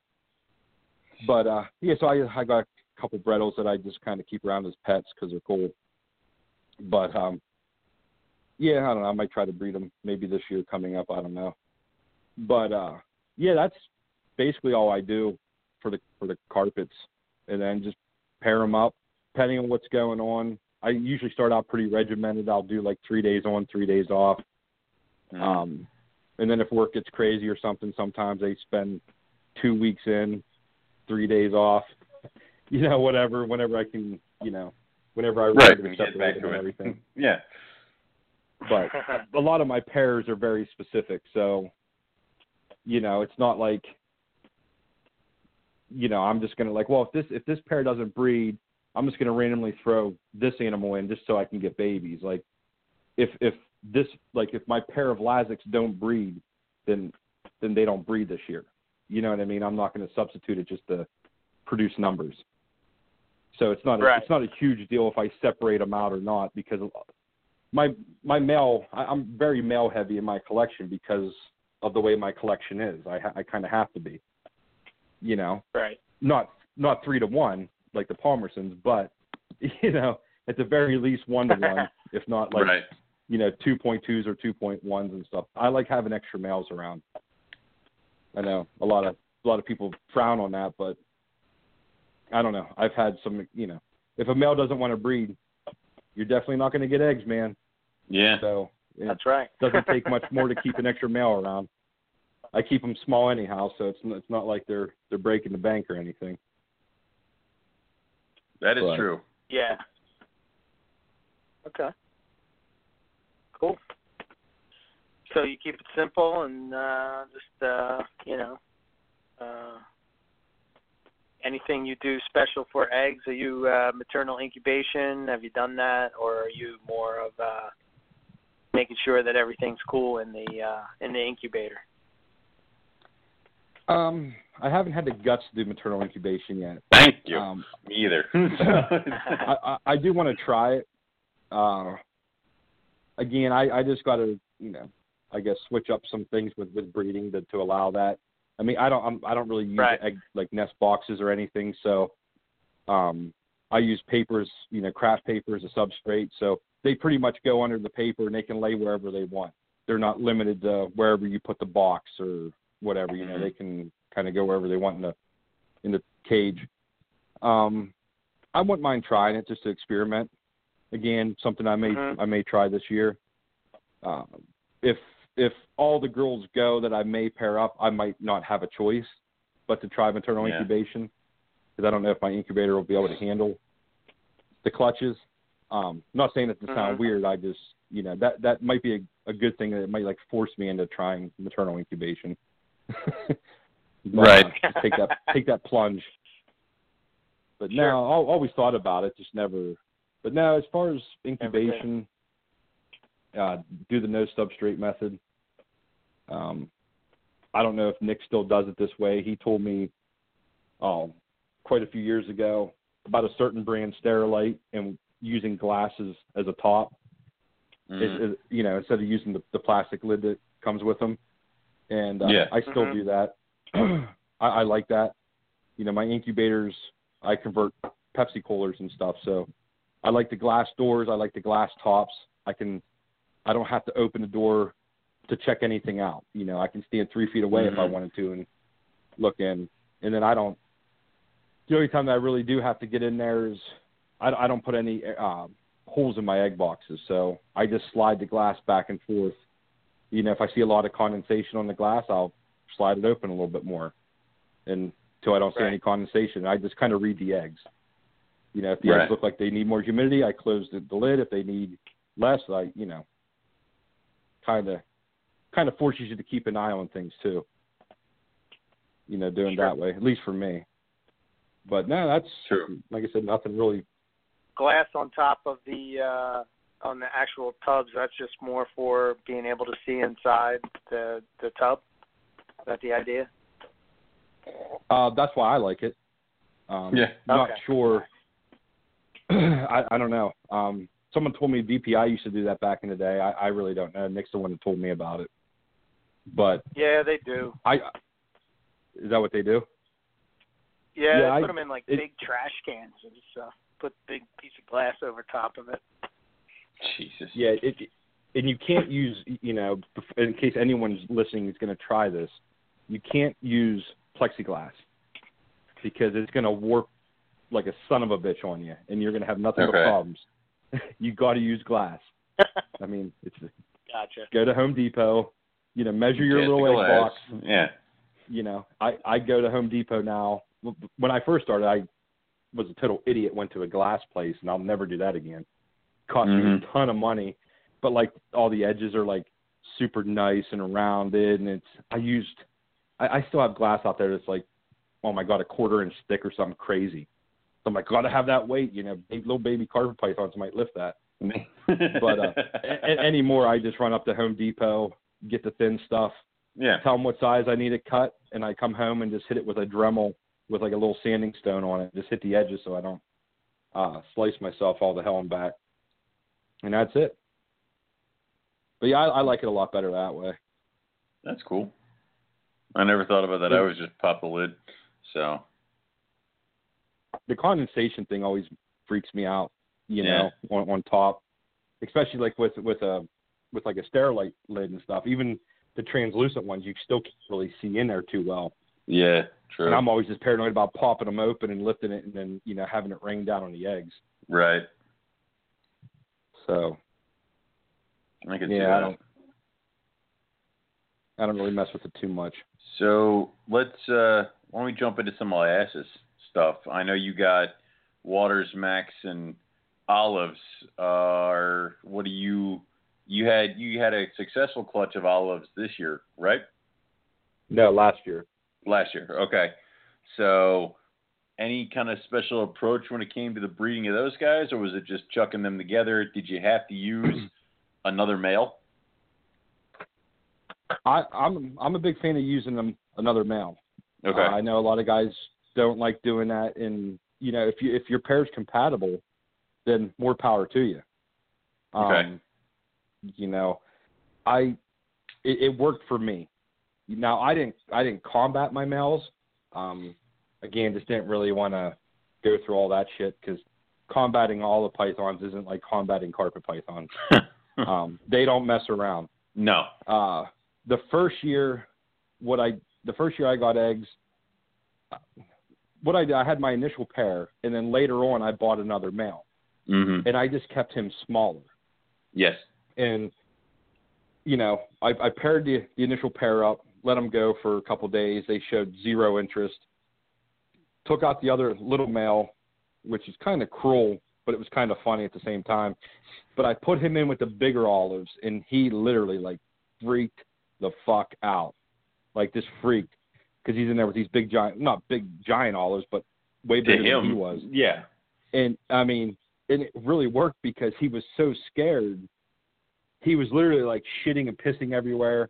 He was crawling all over both of them, frantically trying to get out of the cage because he was terrified. But he literally descended the entire cage all within 45 seconds. And I remember with the door, I had the door down, and my main male kind of woke up and like lifted his head up out of the coils, like, what the hell's all this commotion going on? And like kind of looked, and before he got his bearings, I had pulled that other male out, shut the door, and then he kind of like came to, and I went out about an hour later, and I mean, he was working the cage, you know, tongue everywhere, going crazy, and then next thing you know, they were locked up. So I don't know. I'm just, you know, not trying to tell people to buy multiple males, but that's what worked for me. I know other people that they just bought a pair and threw them together, and it worked. I've had zero luck with mine. So, and I have a second. I now have the extra male, so I'm hopeful for this year. So, do you even think that the like, could you maybe even get away with pulling the big pair and putting the little one in and just letting him run all around for an hour or two, and then putting the pair back together in the cage? Well, that's what I did the past 2 years. Okay. Hold on, Dracula, go in the house. Sorry, trying to get my dog in.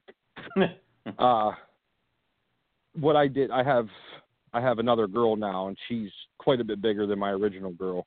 Right. So pretty much what I did this year, and last year a little bit, put my original male in for, you know, a couple hours, you know, pulled him out, put the second male in, let him go crazy again because he smelled the other male and the bigger girl, pulled him and then put the other male back in, just to I just kind of did it that way.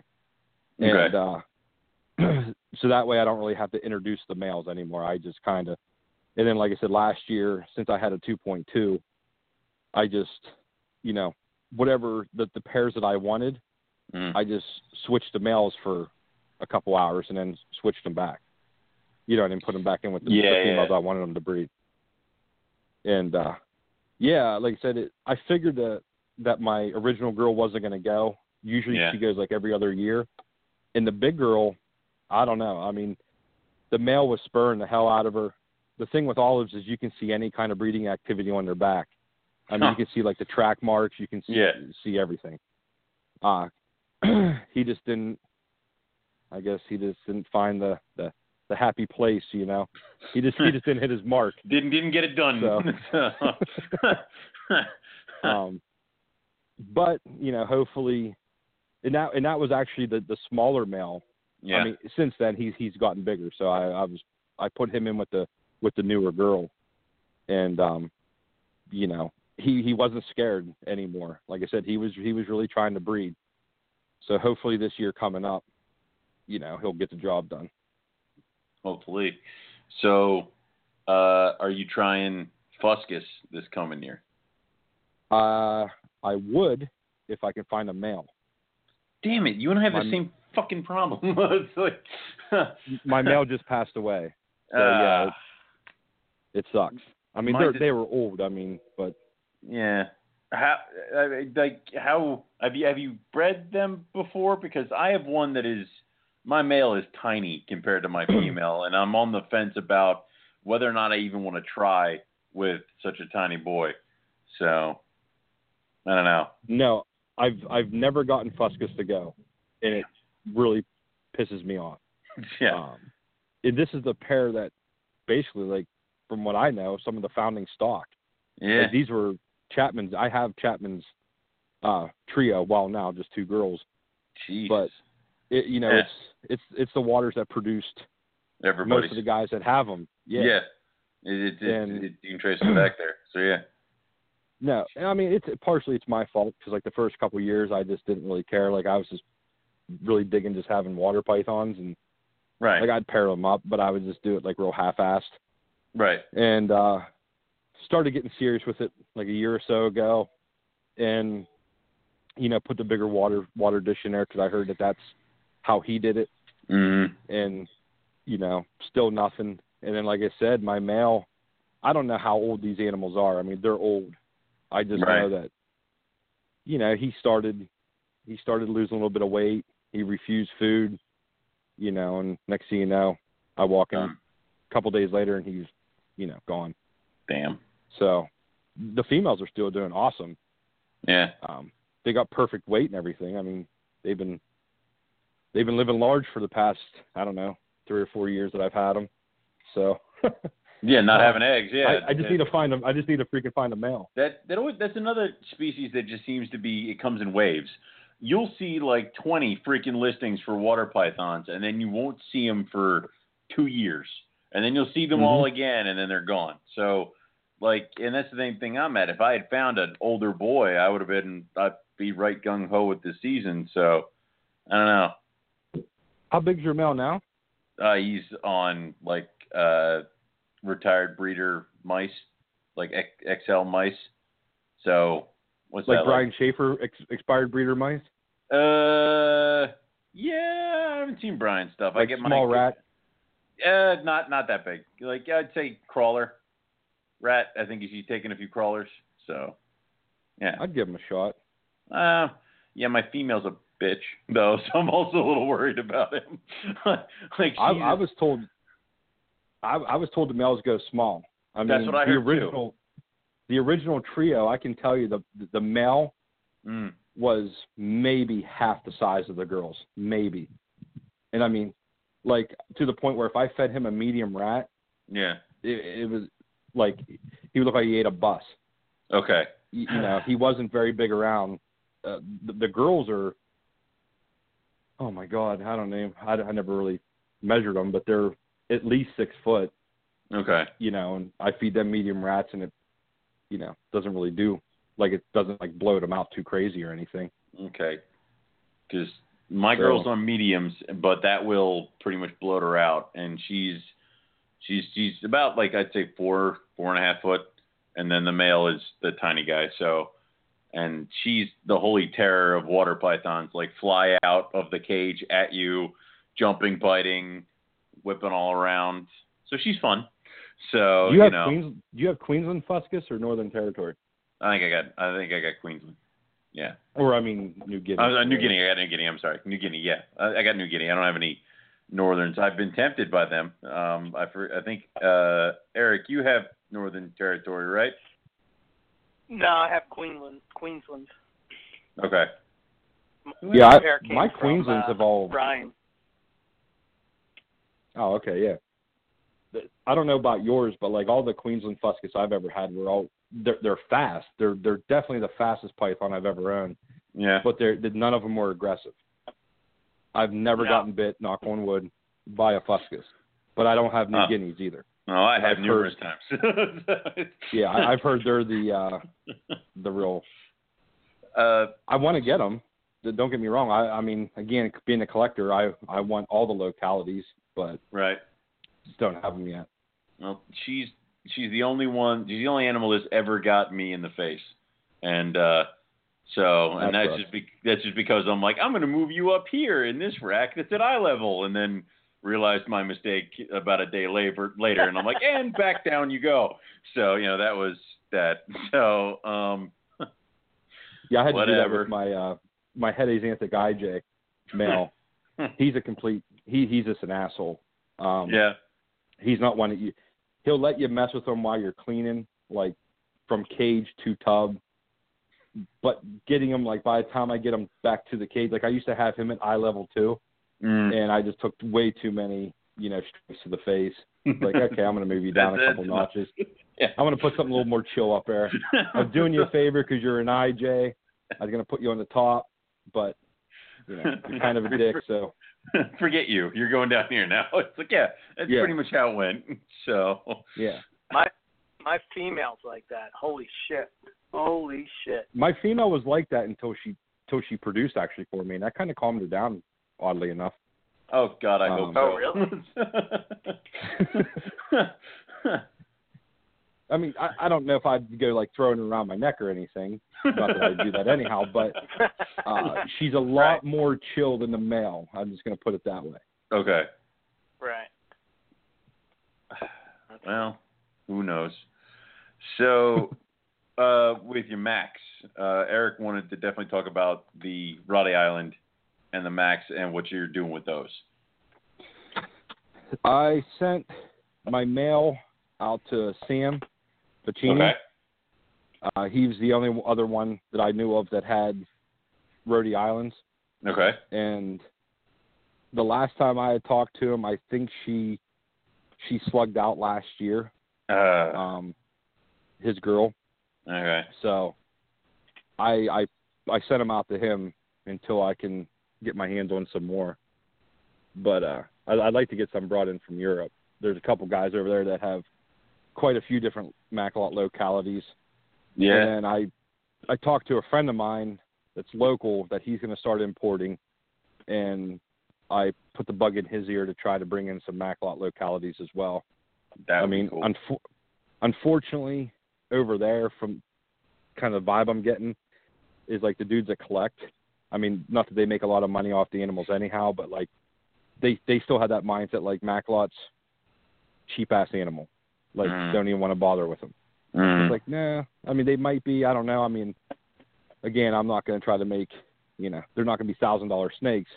I just really dig that species, and I want to collect localities because that's what I'm into. Right. So it'd be kind of cool to get, the rotis and the Somals and stuff like that. But, dude, Indonesia, I mean, there's how many islands over there? Yeah. I mean, look at all the different retics and stuff that they're finding on islands. I mean, there's got to be different Macalot species and stuff, too, or localities.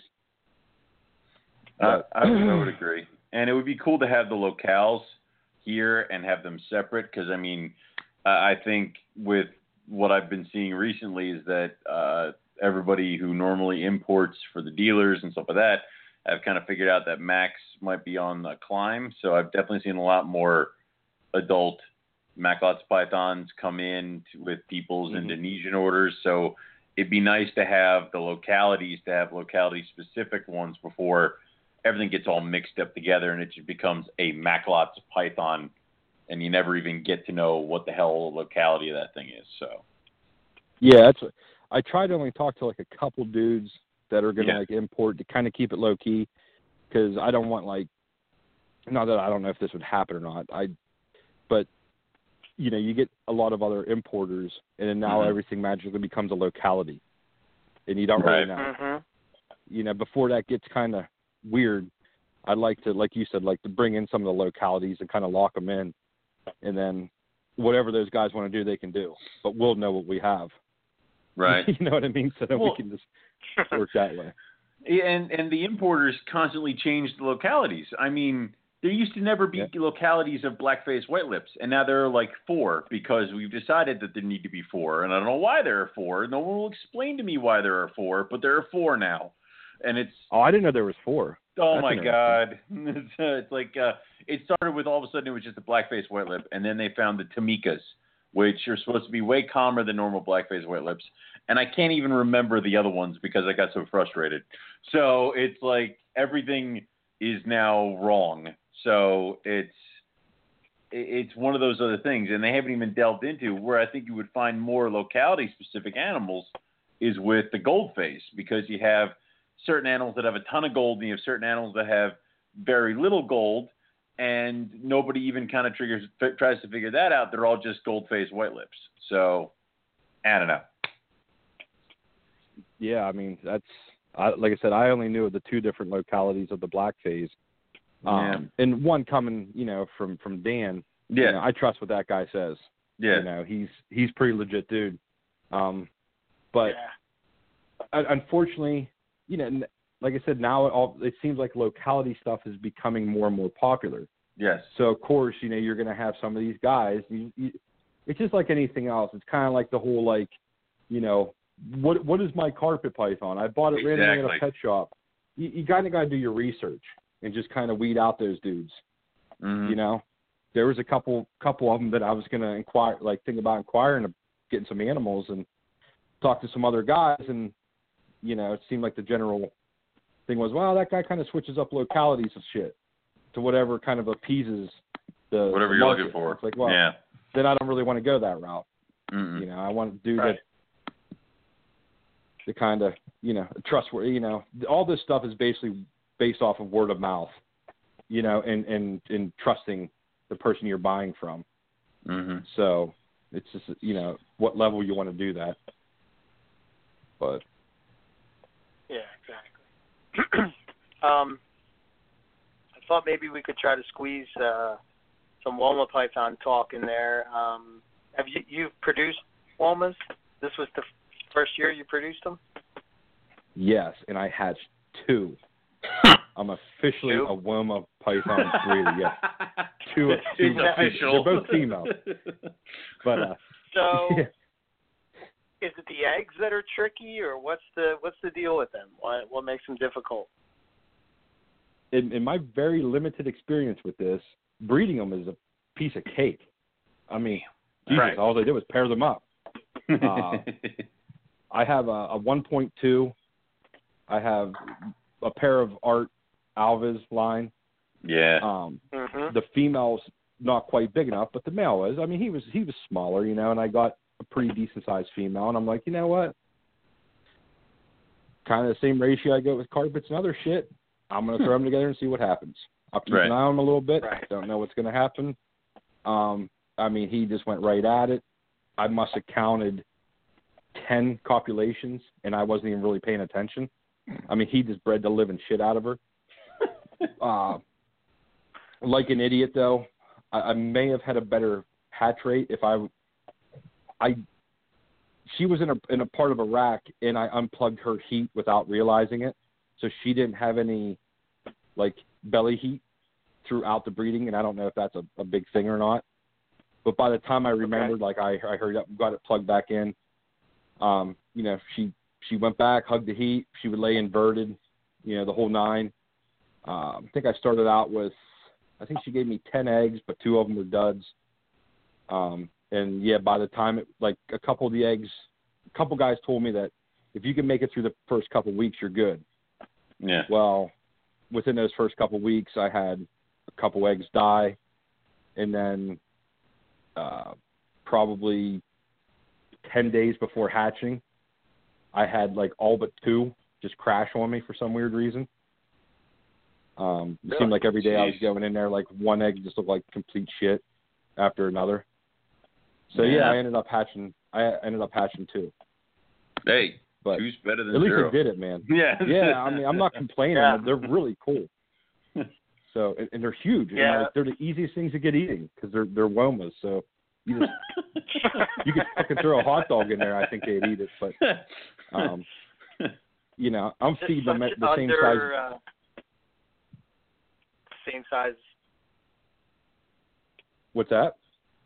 What did you say? You feed them the same size what? Oh, I was going to say, I just, you know, I'm throwing out the same size food for everything, and I'm running down the line, and I feed those guys, and I come back to check a little bit later, and I see all these big lumps in the carpet pythons, and the Womas are just staring at me like, really? Is that all you got? Like it barely even leave a lump in them. Yeah, I gotta like make a mental note to put bigger meals in with them. Jeez. But and they're not really crazy like aggressive feeders, at least the 2 that I have. I mean, they're kind of like the olive pythons, where you just kind of lay the food in there and then they eat it. Like they don't come flying at them like a carpet python and constrict and, you know, beat the crap out of it. They just kind of come over and eat it. So I don't know. Right. But I'm only speaking on 2 babies, dude. So I can't. Don't really take anything what I say to. You know, to the bank. I mean, I'm working with very limited experience here. More babies, yeah. So yeah. So hopefully this year I'm going to do things right and. Cool. You know. Right. Yeah, they're such an underrated species, in my opinion. You know, everybody focuses on the blackheads and love them, but Womas are badass, man. They're close names. Oh, absolutely. I kind of like the Womas better. I mean, though I want to get blackheads. Don't get me wrong, but. Right. I don't know. I've always dug Womas. I've heard too many horror stories about blackheads, about getting babies to feed and all that other fun stuff, and the potential that they'll murder each other. It just turns me off of blackheads so much. It's ridiculous. So. Yeah, I don't know. I'm kind of up for the challenge, but first I need to get some. Yeah. You know, and then I need to raise them up. So it's going to be quite a while before I do. Yeah. I got other stuff on the line, like, on the list. You know, on the list first. Yeah. Yeah. So we have these last couple closing questions, and we'll let you get the hell out of here. And they're pretty easy, and also can be a little difficult. So, if you could own any species of reptile without any limitations, whether it be law, space, or what you're allowed to have, what would it be and why? Huh. Oh no, that is a tough one. Yeah. I mean, Prenti monitors kind of jump out at me right now. Yeah, I mean, I think they're pretty badass. Wouldn't mind checking them out. Yeah. I don't know, man. The list is too big. I can't really even single one thing. You know, and oddly enough, it's a monitor species. But I'll probably hang up and there'll be like 10 python species that pop out in my head. And it's like, But why didn't I I've say always that? dug those. Yeah. Yeah. I've always dug those. I like Perennies, and I like playing with the monitors and stuff, especially when they leave and go back to Andrew, and I don't have to deal with them anymore. So, like right now, I have 6 Niles and 3 mangrove monitors in my house. So, yeah, I'm getting a little tired of the Nile monitors. So, anyway, I was gonna say, no wonder you don't like monitors. Yeah. One bit me through a bag at Hamburg. It was not a good day. But anyway, so you look like Santa Claus walking around that show with the big ass freaking with your big ass black throat monitor and the freaking sack kicking me in the back. Yeah, it was great. So glad I can carry things like that. Anyway, if you could go and herp anywhere in the world, where would you be? Where would you go and why? And what would you be hoping to find? Well, wouldn't mind hitting some of them islands down around Timor, the whole Indo thing, like the islands that no one's ever really been on. Australia, obviously. Mm-hmm. That's a given. But probably those in Papua New Guinea. Because I just think there's a lot more cooler stuff on that, chunk of land than we know of. So, like I said, I mean, I wouldn't mind going out and trying to find some of these Nova Guineas out in the wild and pinpoint exactly where they're from. That's. Mm-hmm. But yeah, I think those 3 places would be top of my list. Cool. All right. So, what is your next reptile purchase? What's the animal you're hunting for right now that you want to add to the collection? Well, I just kind of started like 2 weeks ago. I just started getting into bloods and shorttails. Oh, no. No, I'm not going to breed. And oddly enough, the 2 that I got a pair of Sumatran blacks and I got a matrix. Okay. And no, I'm not going to breed those 2 together. Don't breed them together. Well, I might do it just to piss Eric off. I don't know. Just to do it, yeah. And then I'm just going to give him all the babies. And say, here. Just drop them off. There you go. But I've always wanted them. Just finally now started getting into them. But those, probably the white lips. Yeah. Unless, locality macalots mysteriously pop up in the next few months. Then everything stops. Those 2 are pretty much at the top of the list. Cool. But like I said, I'm kind of hooked on these. Like I said, these Sumatrans and this Matrix. I mean, I don't know. They're badass looking little sausages. I kind of dig them. The slug snakes. Matt hates it when I say that. But swamp snakes? Yes, slugs. All these look at these slugs. Snakes. Yeah. So I say that, and Matt usually gets mad and says something about my animals that's way cleverer, and I go back to my table and be quiet. So yeah, that'll be a Finley. So yeah, I need to get a hold of him because I need some Borneos in my life. So he's going to be the guy I'm going to go to. So. Yeah, he's got great stuff, and he's got my only blood that I dropped off at his. I abandoned it at his house, so it's with him. So it's like, and I never want it back. So yeah, he's definitely the guy to go to. But yeah, that's good.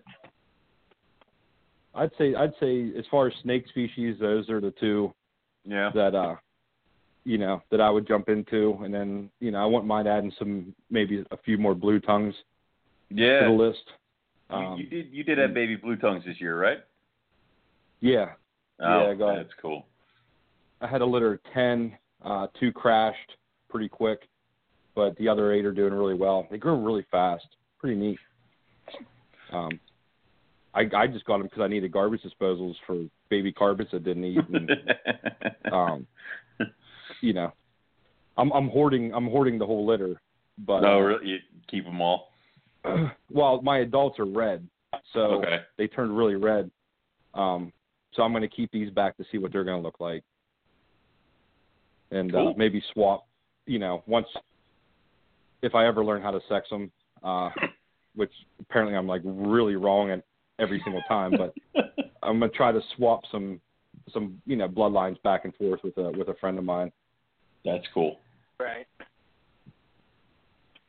Cool. Very cool. Like I said, other than that, I got to control myself. I can't, I'm done going crazy and, doing, I jumped into geckos full bore there for a while and was doing I don't even know how many different species of gecko and python, and it just got to be, and Teresa on top of it, and it was just like, well, I got the geckos because I had Aunt Teresa, and then I got like hooked on all these different geckos, and then I just freaking like lost my mind.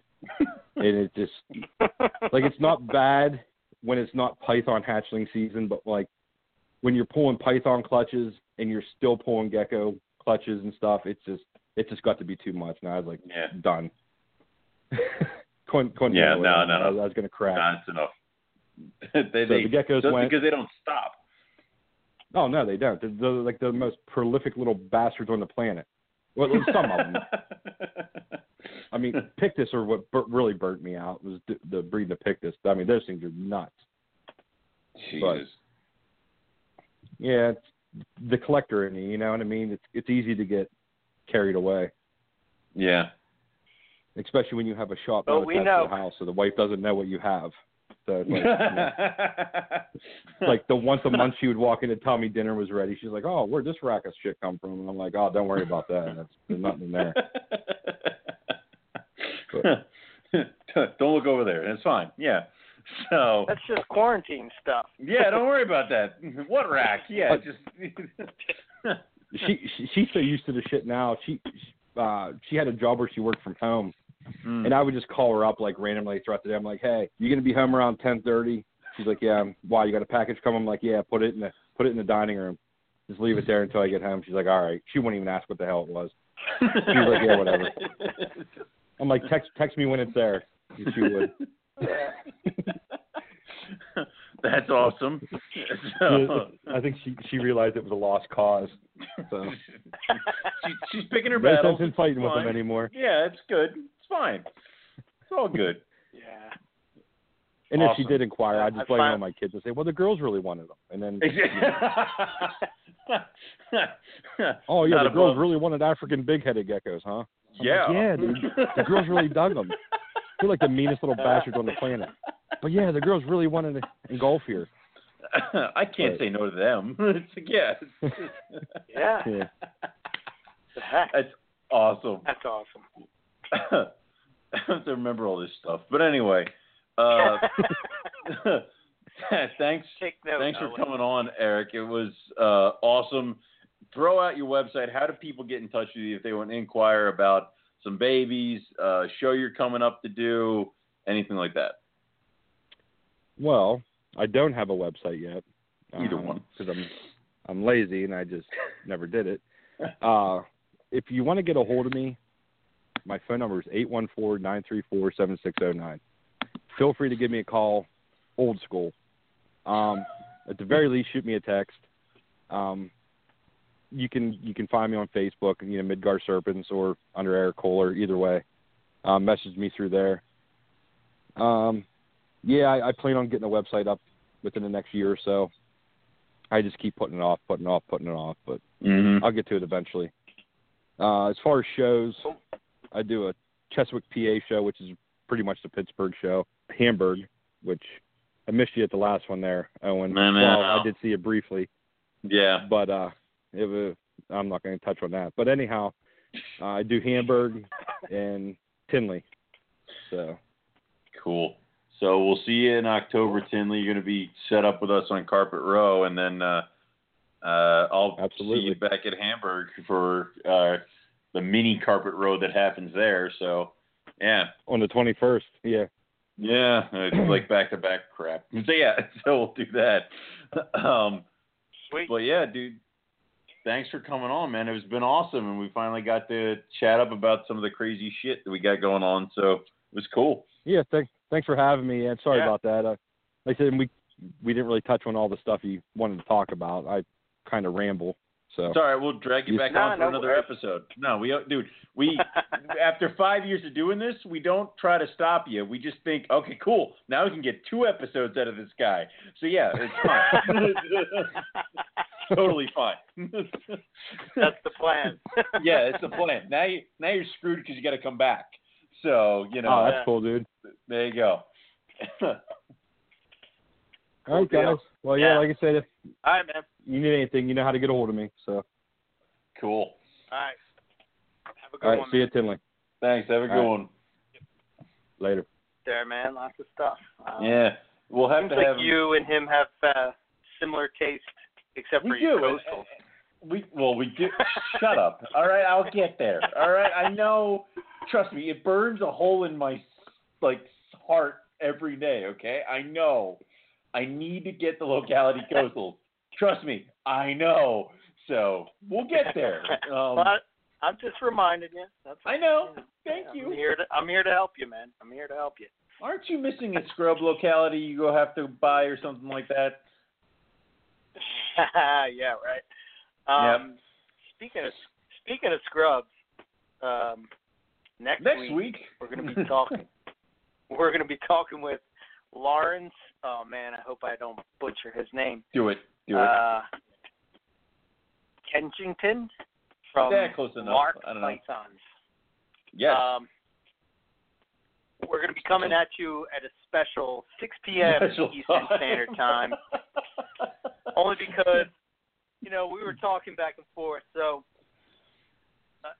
scrub python people are notoriously difficult to get on the show because I don't know if they're like introverted people that don't like to talk or what. I don't know, but it just seems like there's a few of them that you're digging a very big hole. Yeah. No. Well, what I'm saying is that so like when you see somebody that seems to be wanting to promote the species and what they do and whatnot, I jump on that. So didn't we ask? There was some guy who produced scrubs last year and posted up everywhere that he produced the scrubs, and we're like, hey, come on, tell us how you did it, and promote your scrubs and promote your thing. And he's like, no. We're like, really? So it's like, yeah, all right, yeah. So be it. Yeah, it's just whatever. a weird thing, but there's not a lot of people that, for one, I think what happens is a lot of people, they don't really know what they're doing yet to where they feel comfortable necessarily going on a podcast and talking about. I have no idea what I'm doing, and I'm on it constantly. Yeah. So weekly. Yeah. So you just got to convince them to do that. Anyway, Lawrence, he produced a clutch of Highlands, and I guess they should be hatching any day now. But so he lives over in England, maybe, or maybe he lives somewhere over in Europe, and basically at 9 p.m. here, it's 2 a.m. there. Kind of like what we did with Casper, and he was willing to do that, but history has showed us that you're usually not at your optimal. Wasn't Casper like falling asleep during the last time we talked to Casper? Yeah. Casper's ruined the late night talk show for us. Good job. So we're gonna do it at 6. Only because I think it's important to get any kind of scrub people that have had success with breeding them on the show to talk about what they did. So we're going to be talking about his collection, how it keeps them, acclimating, wild caught stuff, and what he did to breed them, and what's the future of his projects, etc. So should be a cool show. Awesome. I want to make sure we throw out the Northwest Carpet Fest is around the corner as well, Saturday, September 16th. And it's at Doug Taylor's house. So you can get in touch with Doug or Amy, one of them, and they'll be able to hook you up with some details. I know they have their own Facebook page. It's NWCF, and it's I think it says new one in parentheses, but that's the Northwest Carpet Fest page. So if you're in that area, I think it's definitely worth taking the trip to hang out with some of those pretty cool guys up there. And some pretty cool girls as well. So you should definitely make the trek if you can. And I forgot to say this at the beginning of the show, and it totally slipped my mind. So I'm driving through upstate New York, right? Yeah. And I'm driving through this patch, and we stop to get gas, and it's like, I mean, this has got to be like some of the most desolate mountain country that I've ever seen. Anyway. Yeah, New York's weird like trees. That. Or. Yeah, it was really strange. So there's these trees over in like this, I guess like I don't know, big open ground, but the trees on like the edge of the field, right, were kind of like snapped and broken down. So I took a picture of it, but I forgot to send it to you. I'm like, oh my God, I got to send this to Owen. Sasquatch was here. Knock it off, because you know what? There's some idiot that actually believes tree that. breaks. I know. Oh my God! A car didn't just plow into it. Clearly, a Sasquatch. No, clearly these were broken up farther up. No, and they were stop like, it! Stop it! Stop it!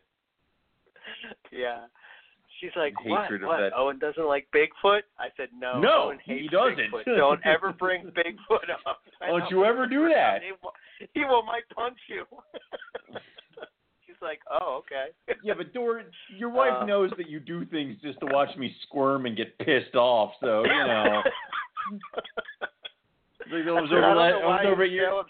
before Texas, you were having me watch a bunch of YouTube stuff, and I'm like screaming at the TV. She's like, "You're getting real mad." I'm like, "He does this on purpose."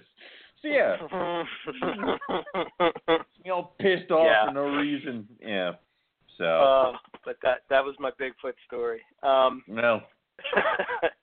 There you go.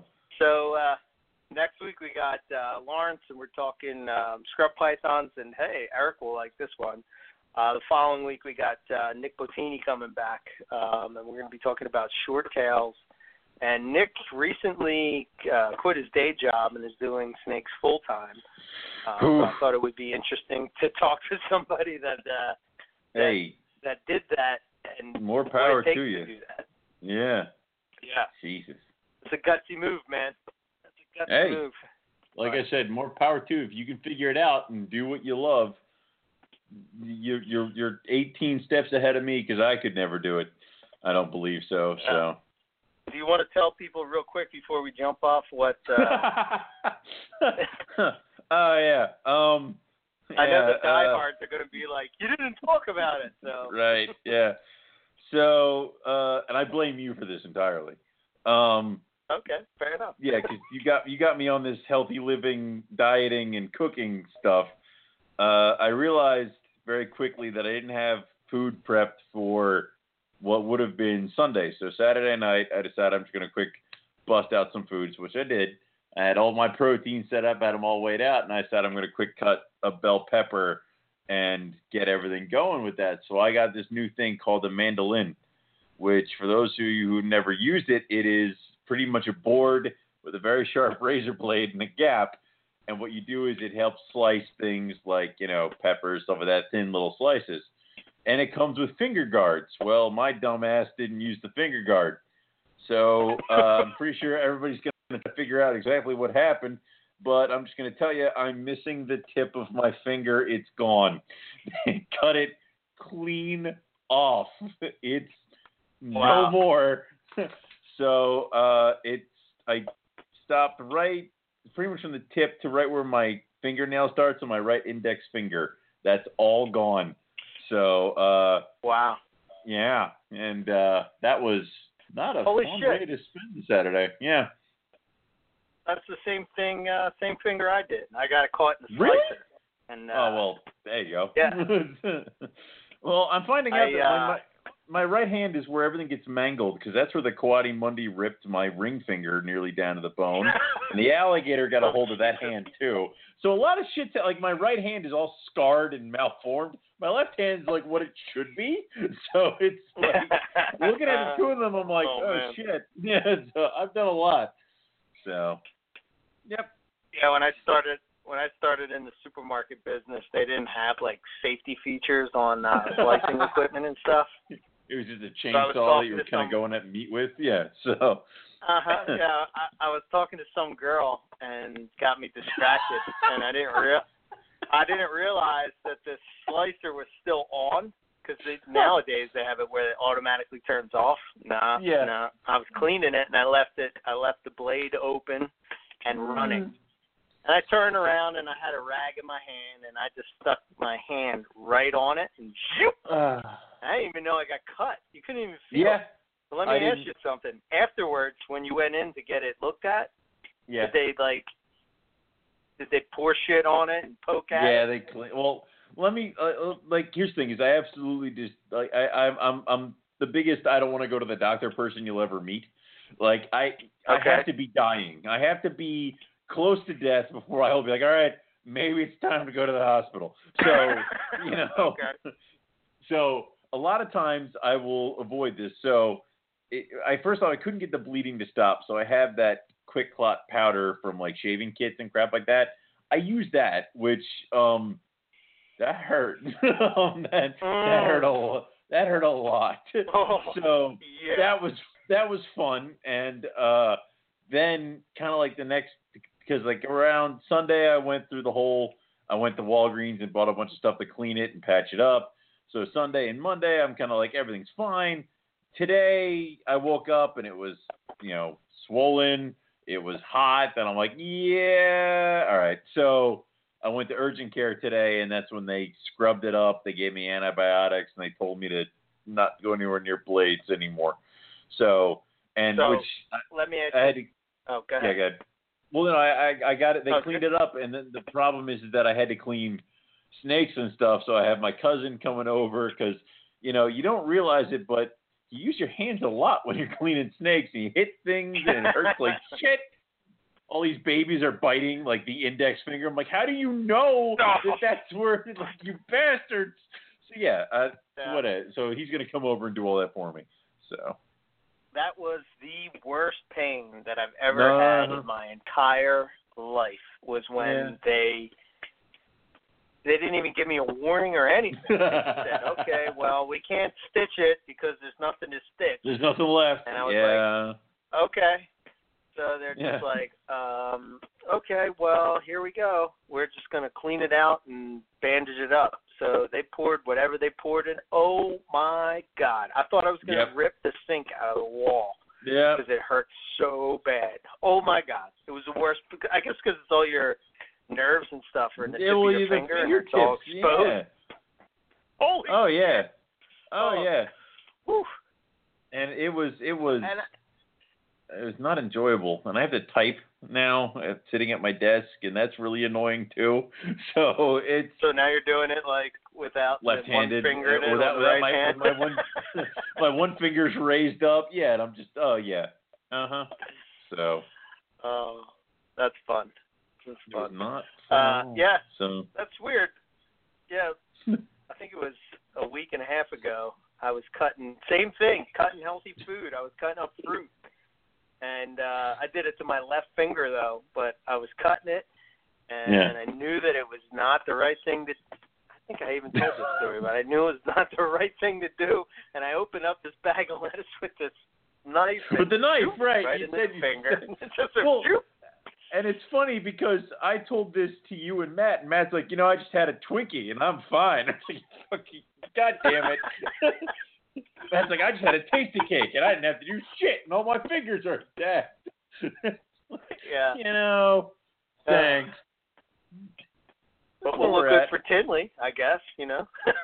I hope so. I mean, dude, it is it's flat. It's like, you know, where it used to be round is now a plateau. So it's like it's not good. So hopefully I'll heal up by Tinley. If not, I'll just have a really cool scab. But yeah, either way. Yeah. Cool deal. That was this weekend. So sounds like fun. Check out us, Morelia Python Radio, our website, MoreliaPythonRadio.com. And you can stay up to date with us on our Facebook page. You can follow us on Twitter at Morelia Python. You can listen on to the show on demand whenever you want. iTunes, Blog Talk, Stitcher, whatever podcast app you got. Just type in Morelia Python's Radio and you should be good to go. If you have any questions, comments, suggestions, you think we're idiots, whatever, email us. Well, yeah, we did, duh. MoreliaPythonRadio.com. I'll tell you that. Yeah. I want to throw something out for Ian Bissell. If you're going down to the Dotana. Oh my God, can't talk. Who them there doing the Dotana? Yeah, that's enough. You need to sit down. Daytona. You had one freaking day off, so and now you can't talk. I know. So. Now I can't talk. The Daytona Reptile Expo. They're doing a get-together for the Southeast Carpet Fest that they're trying to put together. So if you're interested in helping, participating, whatever, hit Ian up and maybe you can be involved in the planning of it. But looks like it's going to be a pretty cool event. Hopefully they get off the ground. So Ian Bissell, hit him up, and hopefully they can get that going. Talked about Carpet Fest. Have to throw Reptile links out. Got to give a shout out to Nick.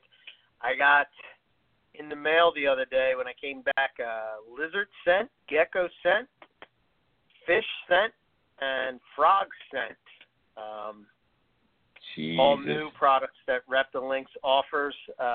So feeding will never be a trouble again. Pretty much got the gauntlet covered. So big shout out to them, reptilelinks.com. If you don't know what Reptile Links is, I would recommend going back and listen to the episode with Nick, and he goes into depth about the product and the results and what he's seen by using it. I've had really good results using it, and I have a couple iffy feeders, some of the poison ivy babies. I'm actually going to try some of those scents and stuff to get them going, but definitely worth checking out. Reptilelinks.com for all your prey needs for your reptiles. As far as myself, E.B. Morelia, you can follow what I'm doing on my Facebook page, Twitter, Instagram, my website, all ways to keep in touch with what I got going on. ebmorelia.com is the website, and if you have any questions, send it to eric@ebmorelia.com, and I'll be happy to get back with you. My next show that I will be doing will be Tinley Park in October. So that's all I got. Cool. You can go to rogue-reptiles.com. Check out all the stuff we got going on there. I will be taking pictures of the new babies. I'm waiting for a few guys to shed, and then we'll kind of bust those out. So keep an eye for that. The next show that I have coming up will be October, Tinley Park, and I'll be right next to Eric on Carpet Row. And then after that, on the 21st of October, I have the Hamburg Reptile Show right there. So that's all we got, and that's all we have for you guys tonight. So we will say thank you for listening, and we're going to catch everybody back here next week for some more Morelia Python Radio. Good night.